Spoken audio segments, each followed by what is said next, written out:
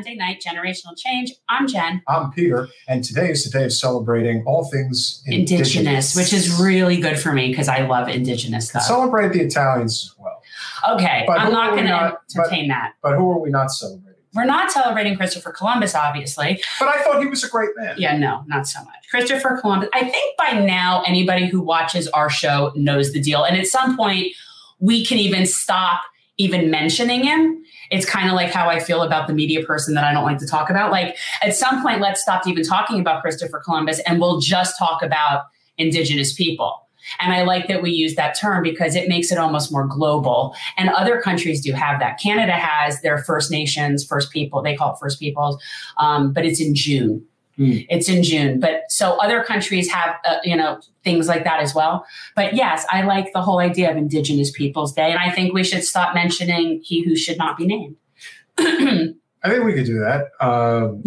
It's like, let's talk about the positive things, the good things we want to change, things we want to, you know what I mean? Like, I just feel like we can tell you every year that Christopher Columbus was a rapist and a murderer and committed a genocide. And he did all of those things. Like, there was he's a very unredeeming person. And by the way, didn't set foot on the contiguous country. So I just find it very ridiculous. For those who are defending Mr. Columbus, maybe they could actually answer that question. Hey, where did he actually step foot on this continent? He didn't.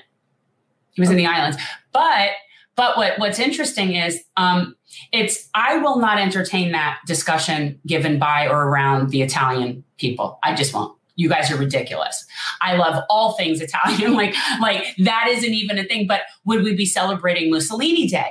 And if I objected to that, would I then be anti-Italian? So the fact that we're taking someone who represents one of the worst people of Italian history, culture, and please don't tell me that's the hill you want to die on. Like, it's just let it go. Seriously. Yeah. Don't be ridiculous and think there's anything anti-Italian about it. That's just silly. Well, unfortunately, the Italians have been discriminated against for so many years. Yes. But this is not that. No, this is not. No, it's ridiculous. I that's just silliness to me, So, when you don't like someone who's not a good person historically does not mean you dislike that person's entire heritage. No, but it is kind of interesting, the people that get so caught up in the whole, well, you're not really, you're discriminating against Italians and that's what this is. No. And of course, most of that is all centered on a very conservative part of the United States, which is Staten Island, New York, where a significant is that where a lot of this is Italian Americans live. And Staten Island's pretty conservative. It is. And so they're very prideful about this, and they see it one way. And may I suggest to Staten Island people that feel free to even declare today Italian Heritage Day for yourselves. I'm happy to celebrate Italians and Indigenous peoples. I don't know why you'd want to share a day. Have a day. Have a week. But it's like, this is not the person that we're celebrating anymore. And again, Italian heritage is celebrated in the United States probably as much as any heritage. I mean, the culinary, the arts. Seriously, people. That's why I won't entertain it. It's silly. Television. We've become. There's a fascination and almost a romanticism about the La Cosa Nostra in this country. And that, by Italians in Italy's standard, is considered the lowest of the low. Yet here in the States, we celebrate it every day. We talk about The Sopranos nonstop, Goodfellas, The Godfather. There is so much to be said. Thank you very much, Mario. Much appreciated. Thanks, Mario. Chris, Scat, couldn't expect you to show up for anything other than some silly. Oh, he just wants to see Anna Kasparian's butt. Yeah, that's a little. She is cute. Like, I have to tell. Like, she is cute. She's attractive. Like, it's not like a ridiculous thing to want to see. I don't want to get Me Too'd, so I'm not going to say anything. I don't really know how a woman can't get Me Too'd if she's not doing something really egregious like a man would be doing. Yeah, well, I just mean, I don't want anybody to tell me, like, even me talking about Anna's butt, but, she's cute. I don't mind people looking at people. It's a good point. And so today, It as a is, federal though. holiday, It is is. regarded because it is Columbus Day. And It isn't kids- anymore. Joe Biden has changed it last year. It's Indigenous Peoples Day federally. Oh, he did? Uh-huh. Okay. Now, there are some states that also Well, in that have case, he it. should definitely get reelected. Florida does not recognize it. However, Florida didn't recognize Columbus Day either. So that doesn't bother me. Then I don't take an issue with that. So Florida didn't have official Columbus Day. Like our state offices, state stuff was open. It wasn't recognized here. So it just depends on the state. But it is now Indigenous Peoples Day, which is good. And that pleases me. And to that end, we have Indigenous guests. Yes, we do. We actually have two. And I think it's very important that, and again, we don't ever want to be gratuitous about this. No, It just so happens that today is the type of day where people will actually pay attention to the needs and the wants of the indigenous communities of this country. Indigenous, did I say indigenous? You can throw those words. So it isn't. It's not a tokenism thing. It's why would we not want to talk to people about Indigenous issues on the day when most people are paying attention to it? And there also happens to be a really good candidate that just honestly. We would have had her on at some point anyway.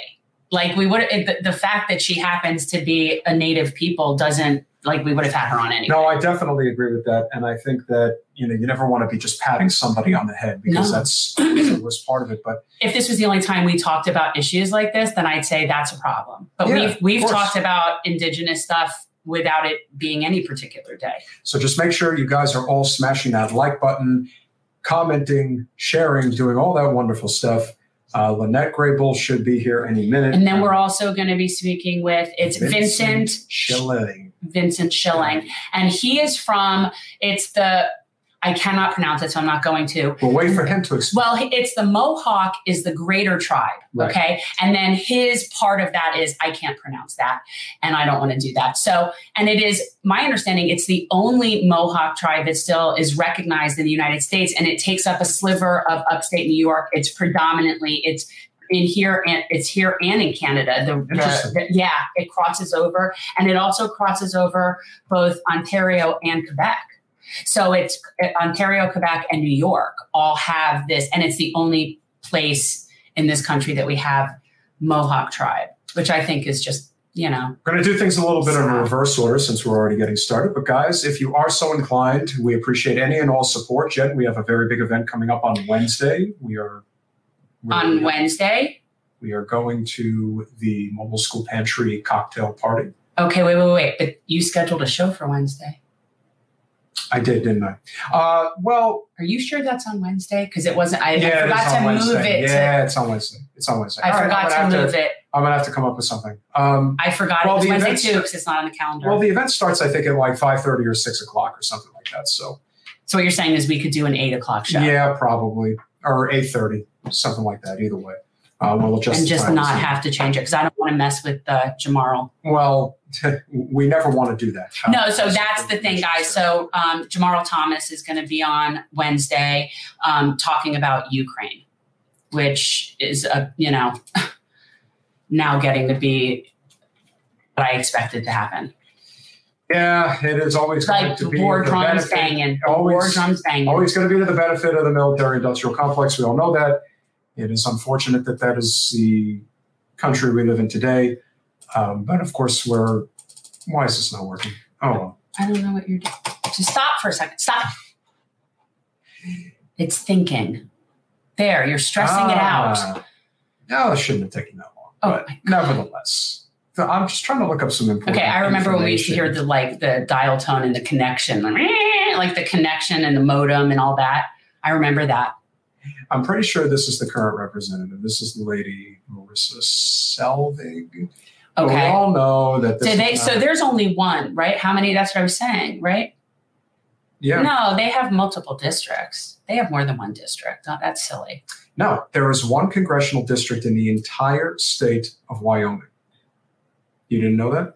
Well, I'm just looking at this, and it just says something about down here that specifies District 6 for something.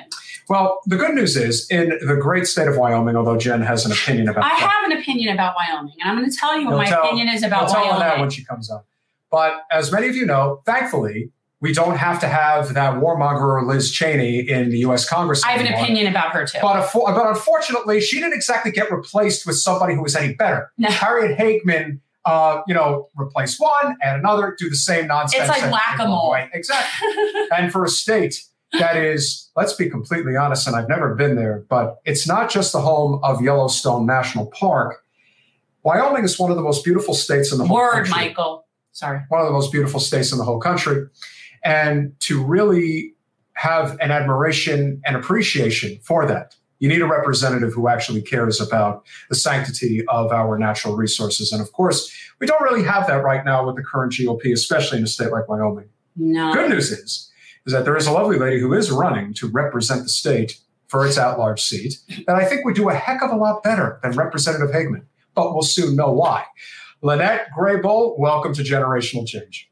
Hello. Good evening, everyone. Hi, how are you? I'm doing well. I'm busy, but I'm here. Yeah. So explain it to me. And I should know this. I do have a little bit of an attitude against your state. It was actually when we ran in 20 and we raised grassroots, like small dollar donations from all over. Wyoming was the only state that I didn't get a donation from. Oh, wow. Yeah. I know. I thought it was a Dick Cheney thing, like some sort of conspiracy or something like that. Evil man. Oh. Well, you got to remember that Wyoming is the least populated state. There's only 548,000 citizens here in the state of Wyoming. So we're vast, we're spread out. Oh, there's one congressional seat, one seat. One, because of the numbers of the citizens in Wyoming. Yes, that's correct. Okay. And this is got to be very difficult then. Like I think about you're running a congressional race, but you're running a statewide race. Yes. Like for us, those are so vastly different things. Like our congressional district, it was a pain and it was big, but if I always say I would never run a statewide race, and you're running a statewide race, which is, how is that? Like, it's crazy. Yeah, it's crazy because Wyoming, how it's set up, it's set up to where there's so many different counties and towns, and we're so far apart from each other. So it takes time to get from one town or one city. And, I have to go to all these different counties, which I do love doing. And so, the outreach part and getting the voter registration and speaking and meeting everyone is kind of difficult when you live in a rural state. What is that like in terms of voter participation? And you can even talk specifically as to among Native people, like, is there lower voter turnout than we even see? I would think so. I would think it would be very suppressed. I would think people would be more struggling and not necessarily have time to participate. I mean, just more vulnerable. So what's that like with voter participation there? Yeah, I think the voter participation for the entire state could be better. Again, we live in a rural state. The 18 and 30-year-old age group are the less populated in voter registration. So if we can get voter outreach and voter registration events, cook-offs or tailgate parties to get young people to vote, I think that will make a huge impact. But we're talking about the Native American communities. I think nationwide, we need to do a lot better on getting Native Americans to vote. 5 years ago, I did my own outreach, helping other candidates to get elected and educate my community. And I had a lot of conversations with Native Americans in my community that didn't see the value of voting, either because they just never felt like they were being represented. There were people who didn't stand up for their values. But here we are in 2022. We have candidates like myself and others who believe in equality, who believe in inclusion, who believe in protecting the environment, or at least considering and having conversations about having Native American professionals at the table. And I think the more and more we talk about that, the more and more we're going to see Indigenous people and tribal communities participate in voter registration and getting out the vote. What do you see as the biggest obstacle? Obviously, Wyoming, like a lot of states in the Great Plains region of this country, are heavily dominated by the GOP. What do you find has been the biggest obstacle that you're running into, whether it is in Cheyenne or Jackson Hole or just, various places throughout the state, in the very rural areas where, I would like to think that in many instances, they probably like you, but they probably don't like the Democratic Party. How do you see it? Well, where are the obstacles like? Yeah, I think because the numbers are so low for Democrats in this state, and of course it's a red state, I find the same kind of feedback. My vote's not going to really matter. I really shouldn't participate. But, throughout history, we've seen stranger things happen in other states where states were flipped or candidates were able to gain a county or a region. And I think that for those who are really adamant about promoting democracy, defending democracy, standing on our constitutional rights, we will see more and more people to get involved and help make those turnouts, especially in an area that we are right now. We're in a weird political realm nationwide. A lot of us want to see us get back to, day-to-day politics, and it's anything but that. We need to see more education, more influence, especially with the younger people. And for us here in the rural state, the more we get people educating our communities and talking about it in our schools, the better we'll be. What are some of the big issues that Native Americans are facing now, specifically in Wyoming? I know that there's the missing women issue is huge and not being talked about enough. I know there are things that are very specific to Native Americans, and then there's the run-of-the-mill poverty problems and stuff that are just, I think, probably more extreme. And is that a big demographic there? Yeah, I mean, a year ago, in my, especially my organization, I'm a director for Not Our Native Daughters. I founded this organization for the awareness, protection, and the education of missing, murdered Indigenous persons. And so a year ago, when we had the Gabby Petito case come out of Yellowstone, we've seen all the news outlets, nationwide, statewide, and even globally, call me and call others throughout the state who work on this issue to get feedback, to get insight about Native Americans who've gone missing. And we've seen a contrast when someone, white or non-Native goes missing versus a Native American or a person of color that gone missing. And you have to agree that there's some differences when it comes to media reporting, when it comes to media outlet, describing someone who is missing or even found murdered. 6 months ago, or 6 months prior to the Gabby Petito case, we had a 14-year-old girl in our reservation, in our community, that went missing, and she didn't even get local attention. She didn't even get statewide attention. So that is the contrast when we have someone who is white and someone who is Native in our state that goes missing or found murdered. Unfortunately, we don't get the same publicity. It's not surprising. It's just another group that we've othered. And when you other people enough and you make them less valuable, right? So somehow you can justify anything when you've totally devalued someone as less than. And that's where we are with so many things. It's so sad. I could cry. It's just pathetic. And it's I'm just over it at this point. I'm sorry. I agree. I mean, we have 575 tribes throughout our nation here. And how many people know that? How many people know there's 575 tribes? How many people know that we all have different cultures and, traditions? That I know. But I didn't know how many. But I'm just saying the larger Americans, how many people have that? So that is a detail, a display, how much more we need to do moving forward and understanding our culture and who we are. And today is a great day to do that. Yeah, I agree. Why do you think that there is such an adverse reaction, especially to Native culture? It really boggles my mind because of all the cultures that are represented in this country, our first natives are the ones who care about the environment more than anybody else. Even in red places, people. Yeah. And you would think at this point, it would just become painfully obvious after what just happened with Hurricane Ian, what happens with the wildfires in the western part of this country. It's getting to the point now where it should be scaring the living shit out of everybody. And I don't think it's near, unfortunately, we as Americans— the country's on fire. Yeah, we as Americans typically only get involved when it's literally at our doorstep. No, we get involved when it affects rich people. Well, that's true too. But you know what? There's a lot of rich people who have homes in parts like Jackson Hole. So yes. I would imagine that they would care a lot about protecting the environment. So how do you want this day to be recognized, and what do you think needs to be done more effectively? Because I think messaging is also one of the what I would consider to be the shortcomings of a lot of the non-corporate people involved in politics who do not necessarily understand how to really reach people the right way. It's like if saying the Green New Deal doesn't work, but saying clean energy. I just put this to somebody very simply. Living in a state like Wyoming, If you had a choice between a solar field or a hydraulic fracturing well in your backyard, which one are you picking? You're going to pick the solar field. I don't care who the hell you are. I don't care if you're Dick Cheney. We all know what you're going to say. So what do you want to see, and how do you see it being most effective in terms of messaging?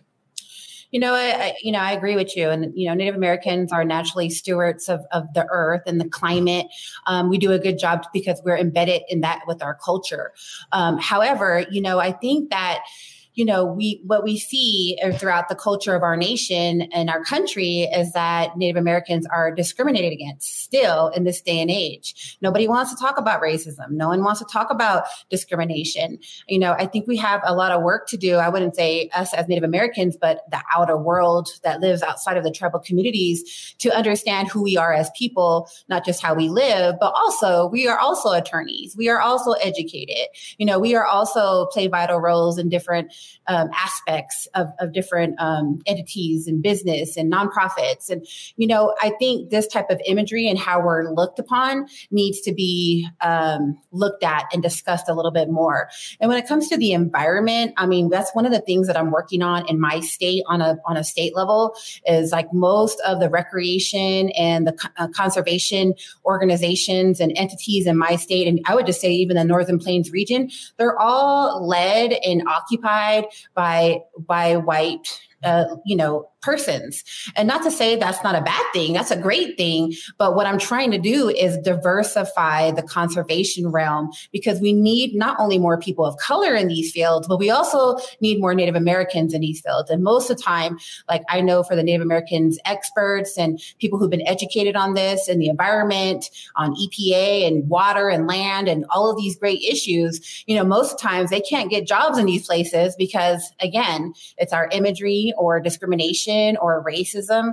I've worked in different areas across the nation. I worked in the Pacific Southwest and Northwest and Southwest, out in California. I even did a lot of work on the East Coast as well. But I would tell you that the Northern Plains region, the Dakotas, the Montana, Wyoming, Nebraska region, it's like going back 100 years in time where discrimination against Native Americans and, these job markets in these places were just not looked at, and we're not looked at the same. So I think a lot of that has to do with us not being in these fields of work. That's the flyover states. Nobody cares. Nobody's paying attention to what goes on in those places. And the fact that they are highly inhabited by Native people just makes it worse. Just makes us less interested in checking out those places and helping the people. And also, really quickly, the Northern Plains region, and I only know this because of different statistics and studies that's been done. The cases that come from missing, murdered Indigenous persons in the Northern Plains region are the less likely to be investigated and the less likely to be in any type of media compared to the Southwest, compared to the West or East Coast.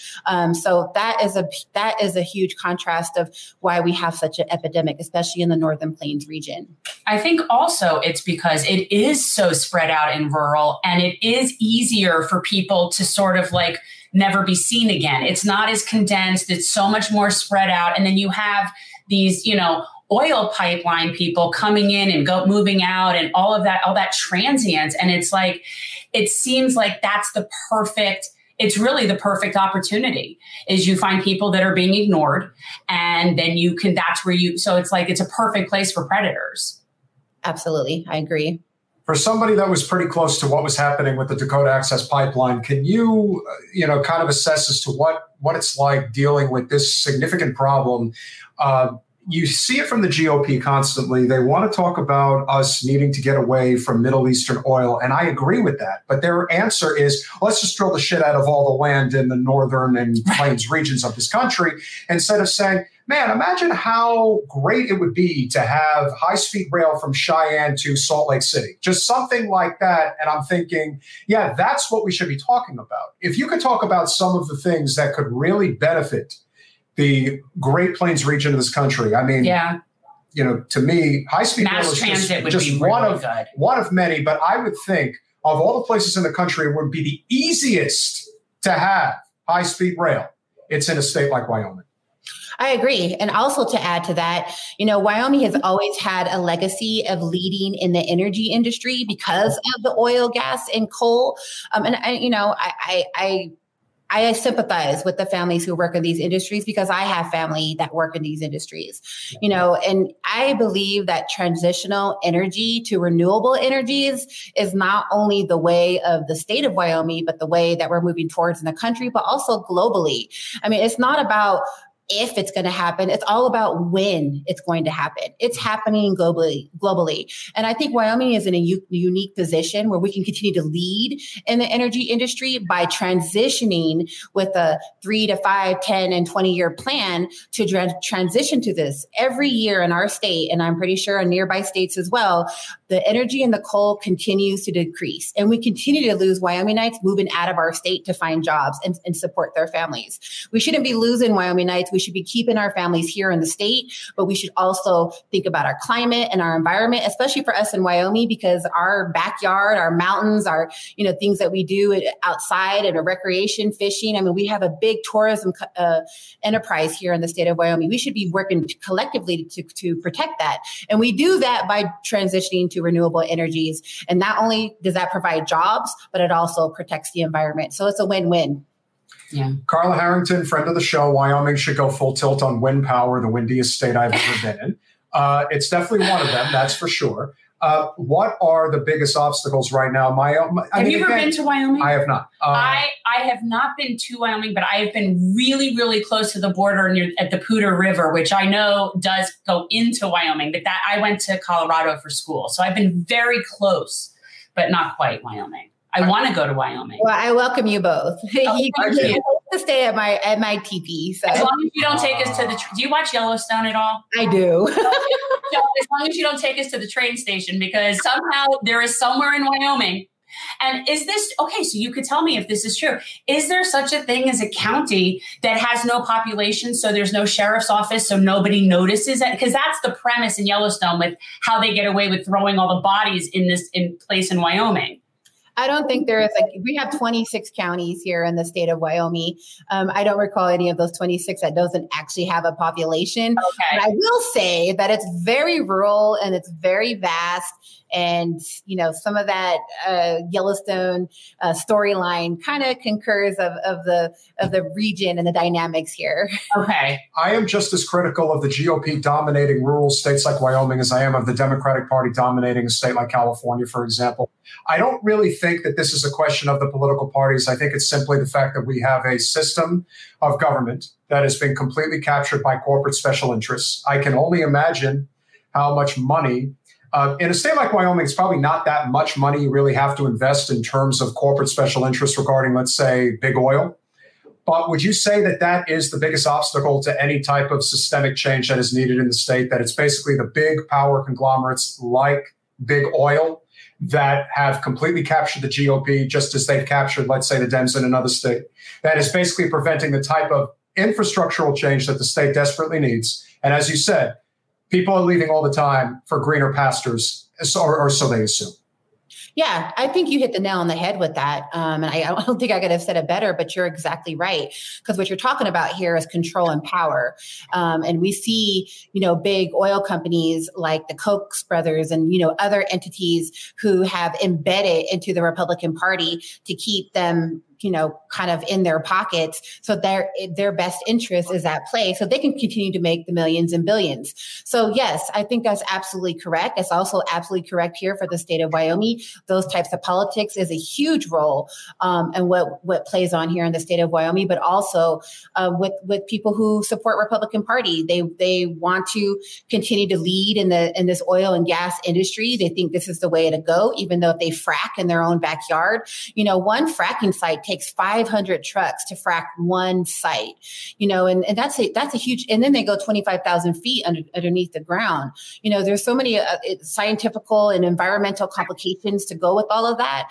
But, in order for us. And as somebody who lives in Wyoming, when I have to listen to some, let's just say not so intelligent person, let me tell you, there's a lot of them. There are, to me, I actually am heavily more critical of big city and suburbanite liberals than I am of conservatives. Most conservatives, they just don't know. They were never brought up with the type of education that people in the big city, coastal cities, even in a city like Denver, Colorado, they do not understand just how devastating to the environment and your way of life it is if you have man-made earthquakes from fracking gas. Like there's this, I mean, think about the natives in Oklahoma, because that's where most of the suffering happens in Oklahoma. For those who don't know, it is the Native Americans who live around the Panhandle region, which suffer mightily as a result of the underground man-made earthquakes that completely destroy the value of the land. Again, we could go on and on about this, but the Williston area does too. Oh, 100%.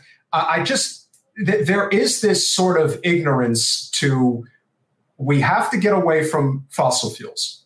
How we get away from them, or however quickly we get away from them, is up to interpretation. We recently had Michael Shellenberger, who ran for governor of California, on the show. He's a huge advocate for nuclear. I know a lot of people have an opinion one way or the other about that, but for me, and I'm sure for you and a lot of others that live in that part of the United States, we have to get off of coal and we have to get off of natural gas, and we have to do it as fast as humanly possible.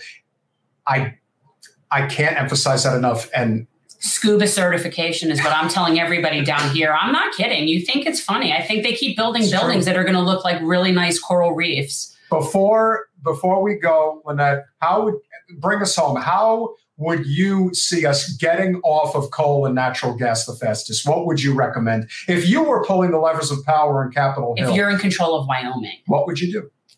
Well, I would, to first answer that question, I would say elect candidates who are passionate about the environment and understand how detrimental it is to move towards clean and renewable energies. But secondly, yes, if I was elected, I would be sure to lobby and educate those in House or Senate that do not have this understanding, who maybe can come to a place of reasoning. You know, you mentioned some of the things and some of the things that you said about, you know, just Republicans just going along with everybody else. And that's clearly the case when it comes to the environment. We see that with Trump supporters. They just go along with the flow. We're not really actually looking at data or research and statistics and scientific views. So it's important to have people who are elected in House and Senate who understand these things, or even if they don't understand it, at least they have the ability and the intelligence to sit down and comb through it and learn about it and see how their constituents and rest of Americans are going to be impacted by it. So one of the things I love of the work of the political realm, so to speak, is I lobby. I've been lobbying for over 10 years, both on a state and federal level. I am not fearful to meet with anybody and talk with them and have a conversation with them about why this or that is important. And that's one of the things that I would be fighting for and advocating for, is the environment and renewable energies and the devastation that having coal industries, you know, reparations, things not done for the environment, fracking, with the dangers does that bring. I have no problem having those conversations, and I have no problems putting people on the spot to make sure they answer these questions, not only for themselves, but for the future of their own families and our future as a whole. Couldn't have said it better. Guys, if you haven't already, as you can see, the website is right there, graybullforcongress.com. Please make sure you get over there, because it is exactly 1 month from tomorrow, Election Day. So if you are not currently donating, phone banking, text banking, or dare I say, if you are anywhere near the great state of Wyoming, that's not canvassing. Here. Yes, that is possible. Anything is possible. It's possible, but we don't have like a huge Wyoming audience. Not necessarily. If Jen runs for Congress again, Lynette, will you make sure that she gets donations from Wyoming? Absolutely. At least get volunteers who do texting or do something. Yeah. Well, and guys, if you can't help in those ways, go to the website, like on the social media, and share the social media, because honestly, everyone can do that, and it's easy and it's helpful. So do that. Lynette, cannot thank you enough for not only coming on, but for doing what you're doing in a part of the country that probably needs it the most. Yeah. Thank you so much. Thank you, Lynette. Nice to meet you. Thank you. Bye-bye. Bye-bye. Seeing Mario beat me to it. She was lovely. She's not only lovely, she's a great candidate who really understands what is needed there. And again, I do think that low voter turnout and the fact that Wyoming's one of the 10 biggest states in the whole country in terms of landmass. Yeah. So having to cover that much ground. But I also think that that's a very cool position to be in, because you're talking about somebody that would be representing the whole state. So no, you're not a senator, but you're representing the whole state of people. Yeah. And that's that's a good position to be in. And it would be very specifically good for a Native person to be in that position. Carla, thank you so much for donating to Lynette, and for anybody else who may be out there. Please make sure that you like, share, and subscribe if you haven't already. And before we bring in our next wonderful guest, who is really going to lay the smack down on Mr. Columbus, who has had it way too good for way too long. Not on our show, mind you. No, not on our show. I stopped celebrating that at least 15, 20 years ago. I mean, like years ago already. Like I've made a point about that. If you are so inclined, please go to patreon.com/generational change for as little as $5 a month. You can become a wonderful supporter of this show. We do on Wednesday have a wonderful event that is coming up. We are going to be supporting Mobile School Pantry's efforts to eliminate hunger. Their cocktail party, which will be involved. Is it Just Say No to Hunger? Just Say No to Hunger. Just Say No to Hunger. We also have, as Jen has put together, I'm going to get one of them right now. So these are the kinds of things that the money that comes in, all the money that we get on our show goes towards community service. These are hygiene kits that I always am handing out. I keep them in my car, and often I pair them with things like Boosts and protein bars and stuff and hand them out. So it's just always, just trying to help where we can. And but especially that's the for people that have suffered from Hurricane Ian, we are going to be making a donation in kind, and that is from you guys. You guys have really helped out a lot. Oh, special shout out to Catherine Class, because Catherine Class, who is a $10 patron on there, but she actually upped herself and she's $20 patron, which is her own category all to herself, which is really, really I was just going to put her in the 25 category just because it looks good. That's fine. You can, because that's just very cool that she even did that. Fair enough. I'm just saying. But anyway, so shout out to Catherine Class. We're very pleased to welcome a gentleman who really understands a lot of what we're dealing with right now. And again, if only for today, we can highlight so much of the truths that need to be said, not just about the history of Christopher Columbus, but about the importance of Native culture and what it means for things like the environment, culture, all those things. It is so of immense value. And of course, he is the editor of Native Viewpoint. Anything you want to add? Well, yeah, this is what I wanted to add. So I looked that up. So I want to read this. Native Viewpoint is a multimedia Native and Indigenous guided storytelling website created in the spirit of the Native peoples of Turtle Island and beyond. So, of course, I had to go look up what is Turtle Island, because I never heard of that. Now, we have, what's the name? There's a place, the Tortuga Island, and I'm like, okay, I know what that is. So what is Turtle Island? Turtle Island is North America. And actually, what's kind of cool is Florida is the back right foot. I'm just saying. So Florida is somehow part of it's in the actual turtle design of Turtle Island. And there's a whole story about it, but I didn't have time to read the whole story, but it's really cool. He is the editor of Native Viewpoint. Vincent Schilling, welcome to Generational Change. Hey guys, thanks so much for having me. I appreciate it. Hi, was I right about the Turtle Island thing? Yeah, I mean it's now Turtle Island is essentially United States and Canada, the large part of North America. And it comes from many stories in Native culture, and of course when I start talking, I always say that I don't speak for all Native people. Certainly don't speak for all Native stories or traditions or things like that. But Turtle Island is. At least for me, I am Akwesasne Mohawk, and my tribe is distinct in the fact that we sit on both the United States and Canadian border. I'm part of the Haudenosaunee Confederacy, which is made up of many tribes: Oneida, Tuscarora, Onondaga, Cayuga, Seneca, Mohawk, and we, kind of make form a confederacy in ourselves. And the story that I've always heard and told and have even seen many places is that it started out when the turtle started out in an ocean, and he went down, and he was so giant that he went and got earth from the bottom of the water, and that became his back, which was Turtle Island. And that's the great story. And of course, there's a lot more to it. And, but that's kind of the basis of what a lot of people say that Turtle Island is. And, it's something that is something that's rich in my culture, but also something you could, kids' bedtime story, things like that. Some kind of fun stuff. Yeah, no, I love that stuff. That's why I always have to look that stuff up. Like, that's always interesting to me. And then I also love when I hear things that I know from current stuff. So when you say things like Cayuga and Seneca, I've been spending an inordinate amount of time in New York lately because my son goes to Ithaca, and I had another son that was spending summers in Buffalo. So that whole area, and I'm like, I know those places. And it's kind of cool to like hear the connection. Yeah. But we don't have to talk about that. We could talk all horrible things about Christopher Columbus. We can talk about whatever we want. In Native culture is, I got to tell you this story so that I can tell you another story. That's just how it goes. We talk circularly. And when I say we, I speak in general terms. And I'm speaking for me mostly, but that's how I do it anyways. My wife, Dolores, is always like, you're painting the walls, Vince. You're painting the walls. Stop it. I'm like, I got to tell the story. I got to tell you this so I can tell you that. So. Right. Yes, you need context. Mm-hmm. You have to have context. He tells a story. He comes in like halfway through and expects me to know the first half of the story. He does it all the time. And I say, I don't know who that person is. I don't know what you're talking. And he just goes right into it. Like, he's got to tell you that story so you can lay the foundation for his next story.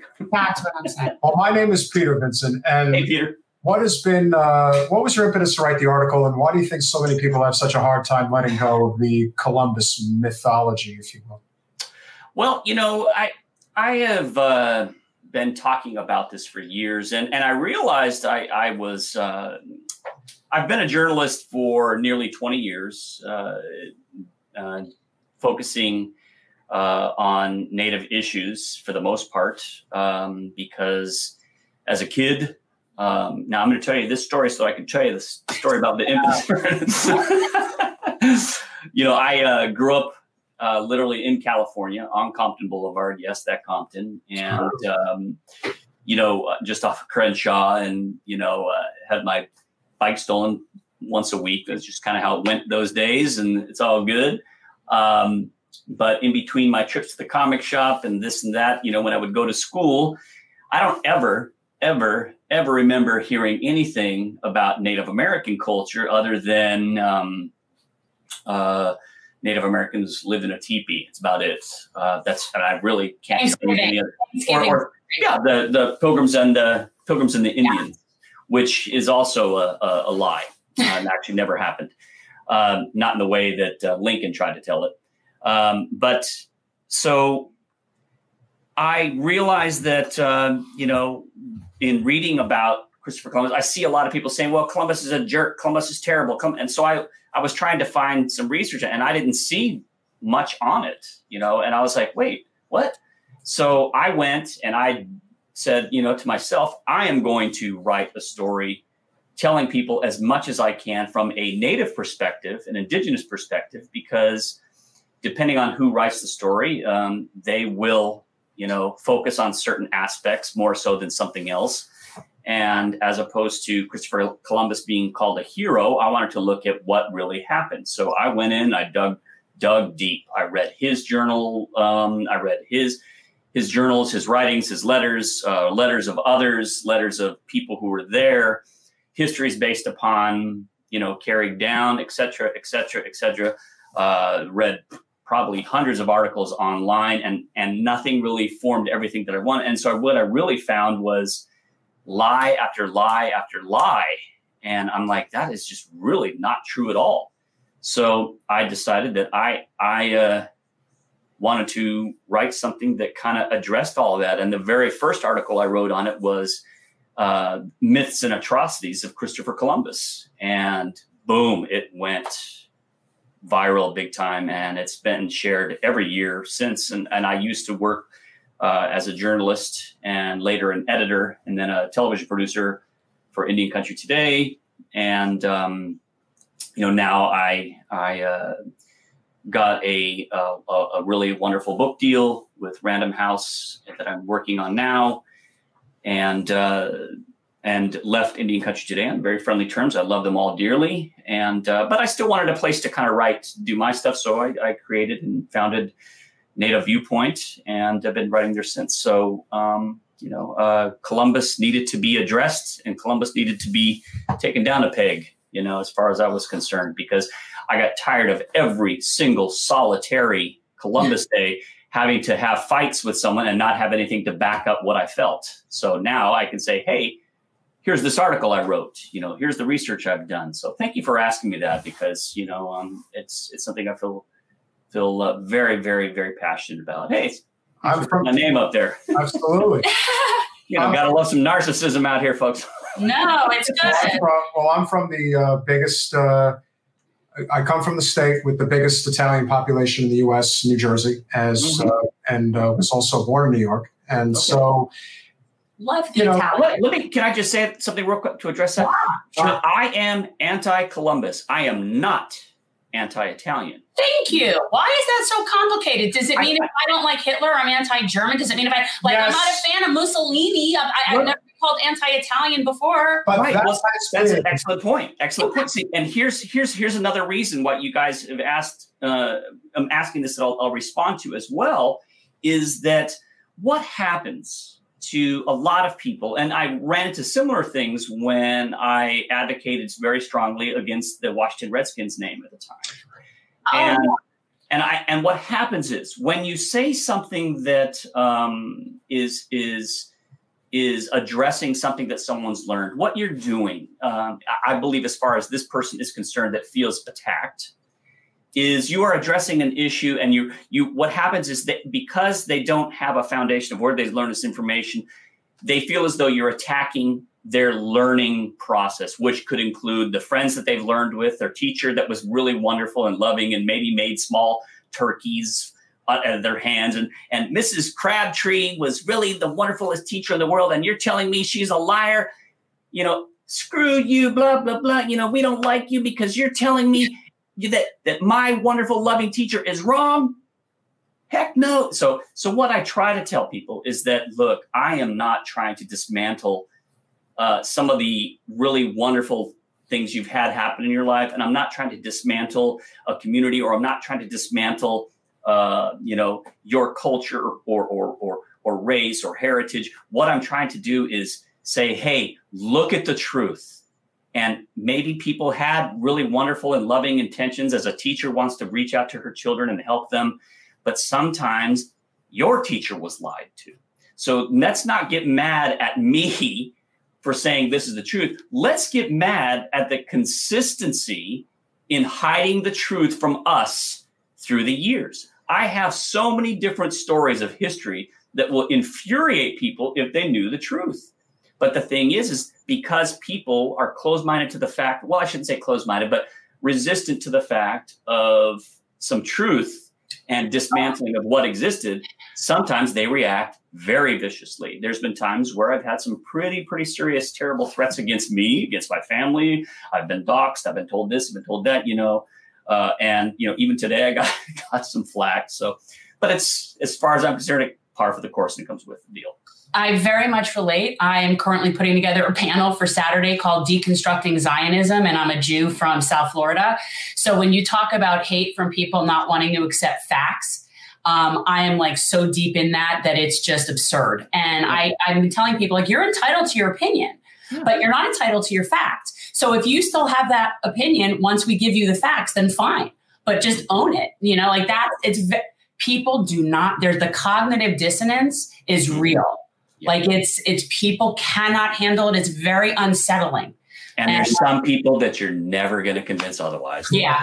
That's just really it. Sometimes you can work yourself into an absolute exhaustion if you want to, or you can realize that sometimes some people just aren't going to change their mind. Oh, yeah. We call those the too far gones. That's also a big part of politics in general. Yeah.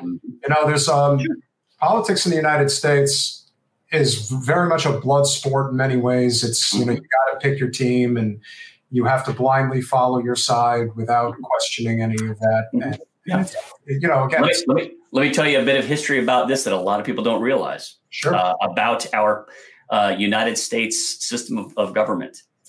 The founding fathers, the room full of white guys, right? The landowning white men that people say started the entire country actually is not true.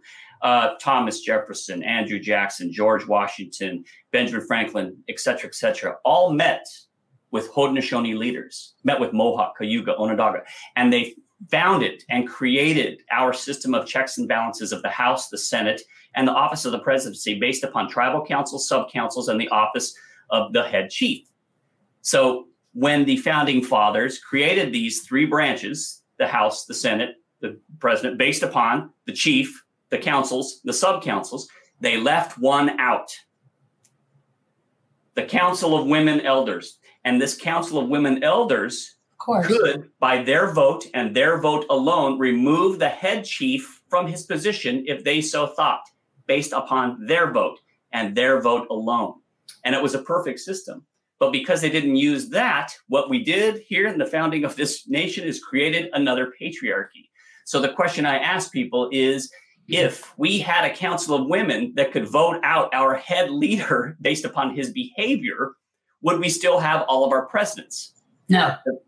So what I like to say is that I had a person ask me on the telephone one time, well, then what's the point of being chief? I said, that's exactly the point of being chief, because when you approach it that way, you're looking at it from a position of power as opposed to a position of fostering growth for everyone.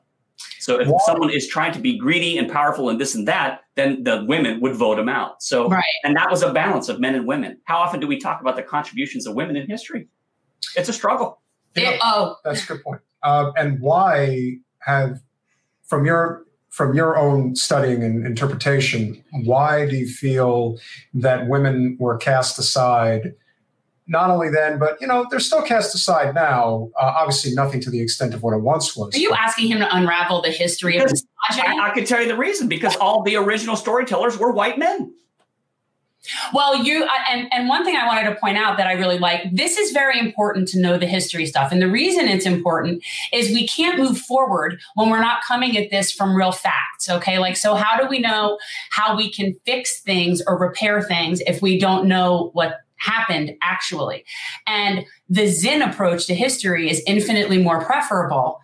And I'm very appreciative of that. When you talk about history is normally told from the perspective of the victor, and that is never going to yield a better evolution for humanity. That will never yield a better result so long as we keep telling history from that perspective. So I think it's incredibly important to address history so that people start to question what we're being taught now.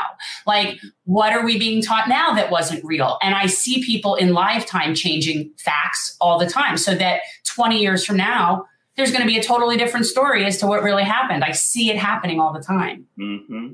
The more violence that exists in a movement, the more aggression, the more force, the more power in which someone tries to move something forward, the faster they will grow, because it intimidates other people and is scary. But what it is, I call that type of power of a flapjack, because it can only last for so long until you got to flip it. You know what I'm saying? It's only so much until it gets top heavy and flips. It's all about trying to maintain a balance. And no matter what, if you push one way, a seesaw is going to go back the other way with equal force. It's politics is physics. And it all balances out. And that's why I think the meek shall inherit the earth is such an important concept, because in some ways it really, really is true. Yeah. And I think when you know better people, you should do better. I have a lot of bad feelings about things that I didn't do or didn't know. And I question, would I have been somebody that would have stood up against segregation? Would I be somebody that would be taking the time, being courageous enough to go against the norm? Would I? And I think it's really important. And one of the things that we talk about, he says about going to Mount Rushmore, and I'm like, you mean 6 grandfathers? As now that's what I'm calling it, because it's we need to take back the narrative of what factually happened, and stop having these legends of American greatness. Yeah. And it's very unsettling to me. Yeah. Yeah. But that's what you're doing now. You asked the question if you'd be that way, but that's what you're doing now. You guys are doing good and positive things. That's all we can do, is try to do the best we can every time, every chance we can. Well, I often maintain that and we talk about this all the time on our show, that the biggest impediment to success in this country is not the individual who thinks ignorantly. It's the fact that we have a government that is completely captured by corporate special interests. It has been for quite some time, probably always has been, but now it's just completely out of sight, out of mind. And it probably has been that way for the past, 40 years, give or take.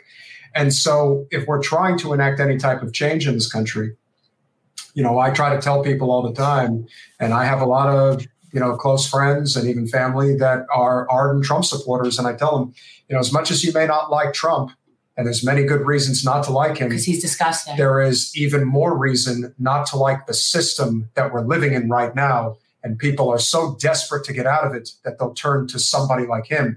That should be the biggest red flag of all. Because if we were living in a country that truly cared for the least, we actually had universal health care, a living wage, an environmental platform that actually took care of this planet and not destroyed it.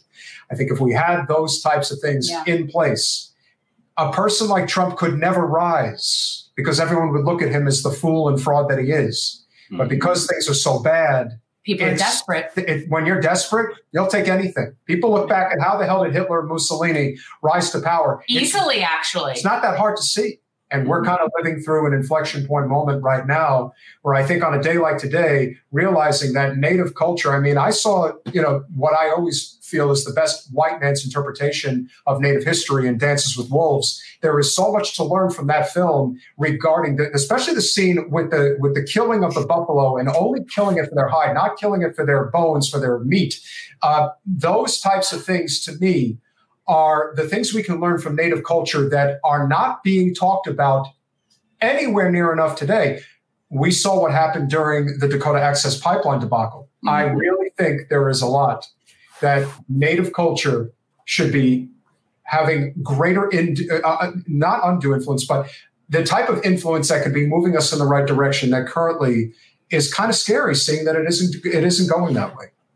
Yeah, it's a lot of history repeating itself over and over and over, and power will always rise, force will always rise, and but it's built on a house of matchsticks, So just kind of the way it goes. Yeah, we're just waiting. Like it's almost like it's going to happen. The balance is going to shift. The class war it's definitely happening. We're seeing it. It's all over the world that we're sort of seeing this uprising. And like for me, I'm pleased because it shows movement, and we've been stagnant for a really long time in terms of how we treat people, and people aren't having it anymore. And I'm glad about that. And I just think that we need to be extra considerate of the communities that have been more oppressed and more vulnerable than just our regular people. Our everyday people are very oppressed here anyway. But the vulnerable communities do not get enough of a voice. And for me, it's like, I love all things indigenous and Native. I like the style. I like the culture. I like the food. Thank you. No. Well, actually, but hey, just a side note, and I'm certainly not trying to bring things down, but I would like to pay a note to my father. The reason I'm wearing a hat, and I usually don't wear a hat, is I cut my hair and it's down very, very short because my father recently passed. And talk about dismantling your whole life. Boy, that just is a big punch in the gut for sure. But, he taught me to be who I am, and I'm very grateful that he was in my life. But I love you, Ray, Dad. And, just wanted to say a note to him, and I think the biggest thing that I feel when I see people responding strongly or vehemently or angrily or this or that is I really do think, God, man, it's a bummer this poor person feels so angry about this stuff, because I really don't respond that way a lot. I mean, I can get kind of upset about certain things, but what I try to do is approach things in a much more positive way. Hey, Carla Harrington gave $50. That's kind of nice. It's really nice. So I want to respond to I'm liking this little spin, the thing at the bottom, the little ticker at the bottom. That's nice. Just wanted to also say thank you Carla's a fantastic supporter of our show. Thank you very much. That's awesome. I want to respond to this. Put that up. Okay, so this Metaopoly, we have a very, to our credit, I think we do a really good job of attracting many different people across the political spectrum. Because I cross over and talk to Metaopoly is a Native American who happens to be conservative, and I think it's important that, we keep perspective on everything. Hey, I'm in the world of journalism. I meet a lot of politicians and people on both sides of politics. So, I've heard perspectives and point of views from both sides, So, and that's a big reason I actually started my site Native Viewpoints. I thought was important. It's not a monolith. That's the thing. It's not a monolith. So my answer to Metalopoly is, why not just American culture? What is American culture? What does that mean? Because when I think of American culture, I think of everything that led us to where we are. And that's part of American culture. And yes, it's still like there's a lot of division, amongst groups, because they do try to keep us fighting and kicking down. That's one way that they do it. Mm-hmm. But I would argue that when you say just about American culture, I'd say, yes, that's exactly what it is. It's American culture. Yeah. And we're just happening to focus on the indigenous aspect of that. But yeah, there would be no American culture without the indigenous aspect to it. So you don't paint a painting with a big fat brush the whole time. Right. You have to get to so American culture, when you say American culture, you're doing a broad swipe with a big wide brush. And that's great. That's fine. But it's okay to take some time with the smaller brush and talk about, distinct cultures in a little bit here, a little bit there. And I think a lot of what I've come across over my years as a journalist is the fact that people get uncomfortable when Native people are able to talk about their culture and heritage, because a lot of people that came here from Europe left behind their culture, left behind their heritage, left behind the stories of who they were, here and there. And, people will say, I'm white, as opposed to saying, I am Norwegian, I am Dutch, I am, Spanish, or Irish. The thing is a lot of times when you start talking in the fine details, people get uncomfortable because they don't have that connection. And what I try to tell people is like, hey, explore that connection. And they also become fearful because these fine-tooth brushes are becoming stronger and stronger and defined within their own communities. So these communities are getting stronger and stronger and stronger. So those with culture are empowered, being more and more empowered, while those who have left it behind are becoming less powered. And it's scary. But the thing is we don't have to just run out and just hate each other. I'm not trying to be too kumbaya here, but it's not a pie. If somebody else gets empowered, it doesn't mean you lose power. If somebody else gains some, money, that doesn't mean you have less money. Like, it's not a pie, people. It's not how it works. There's a great meme that was done. I think it was either like Bill Gates or Jeff Bezos, but basically they're sitting in the middle with a whole pile of cookies. And on one side, you have a rural, I believe, white American. And on the other side, you have an urban black American. And the oligarch, if you will, who has all the cookies, is basically looking at the rural white guy saying, be careful, that urban black guy's going to take your cookie. And it just sort of crystallizes how we're fighting the wrong battles. You got to punch up, people. You got to punch up, people. Like, it's the people with less power than you are never going to be the blame or the cause of your woes. That's just not how this works. Yeah, there is that loss of focus when it comes to what battles we're really fighting right now. Mm-hmm. But I do think that we are heading, I don't know if we're heading for a cataclysmic circumstance in the near future, but whatever it's going to be, we're not there yet, but it's going to be very, very interesting when we do get there. Exactly. And having, again, we were very fortunate, Hurricane Ian did not hit us. We had a lot of rain. That's good. But the devastating part of it went about not even 2 hours from here. If one change of the direction of that storm, and it could have absolutely devastated where we are. And all those amazing crates behind it, that design, which is incredible, would all be crashed into the ground. This? Yeah. I love that. They're vintage shutters from all over. Some of them. God, I just love it. I'm looking at them like, God, I collect them. This used to be my dining room wall, but then I just moved to a smaller place and they couldn't fit. So I'm like, I'll just do the studio back with them. Well, Jen is a very crafty individual. I'm crafty. Man, that is just, that is awesome. Thank you. Yeah. And we told you all of this, folks, so that we can tell you other story about Columbus. It's hard, but at some point I kind of we could tell the basic story of this was not somebody that we should be celebrating. Mm-hmm. But I like the idea of focusing more on Indigenous people from that perspective. Like that's what you're saying, instead of like there's certain people that I just don't want to even give lip service to anymore. Why, once you correct the history, it's like, we need to just focus on the stuff that's, somewhat positive and celebrate Indigenous people and their contribution. And in some ways, it's very much like how you have to actually, if you're trying to do what is in the best interest of the people, best interest of humanity and the planet, when you're running a political campaign, all too often when we see that, again, it's what we call a consultant industrial complex, but politics is big business. Mm-hmm. And the people who are in it are typically in it for their own personal gain.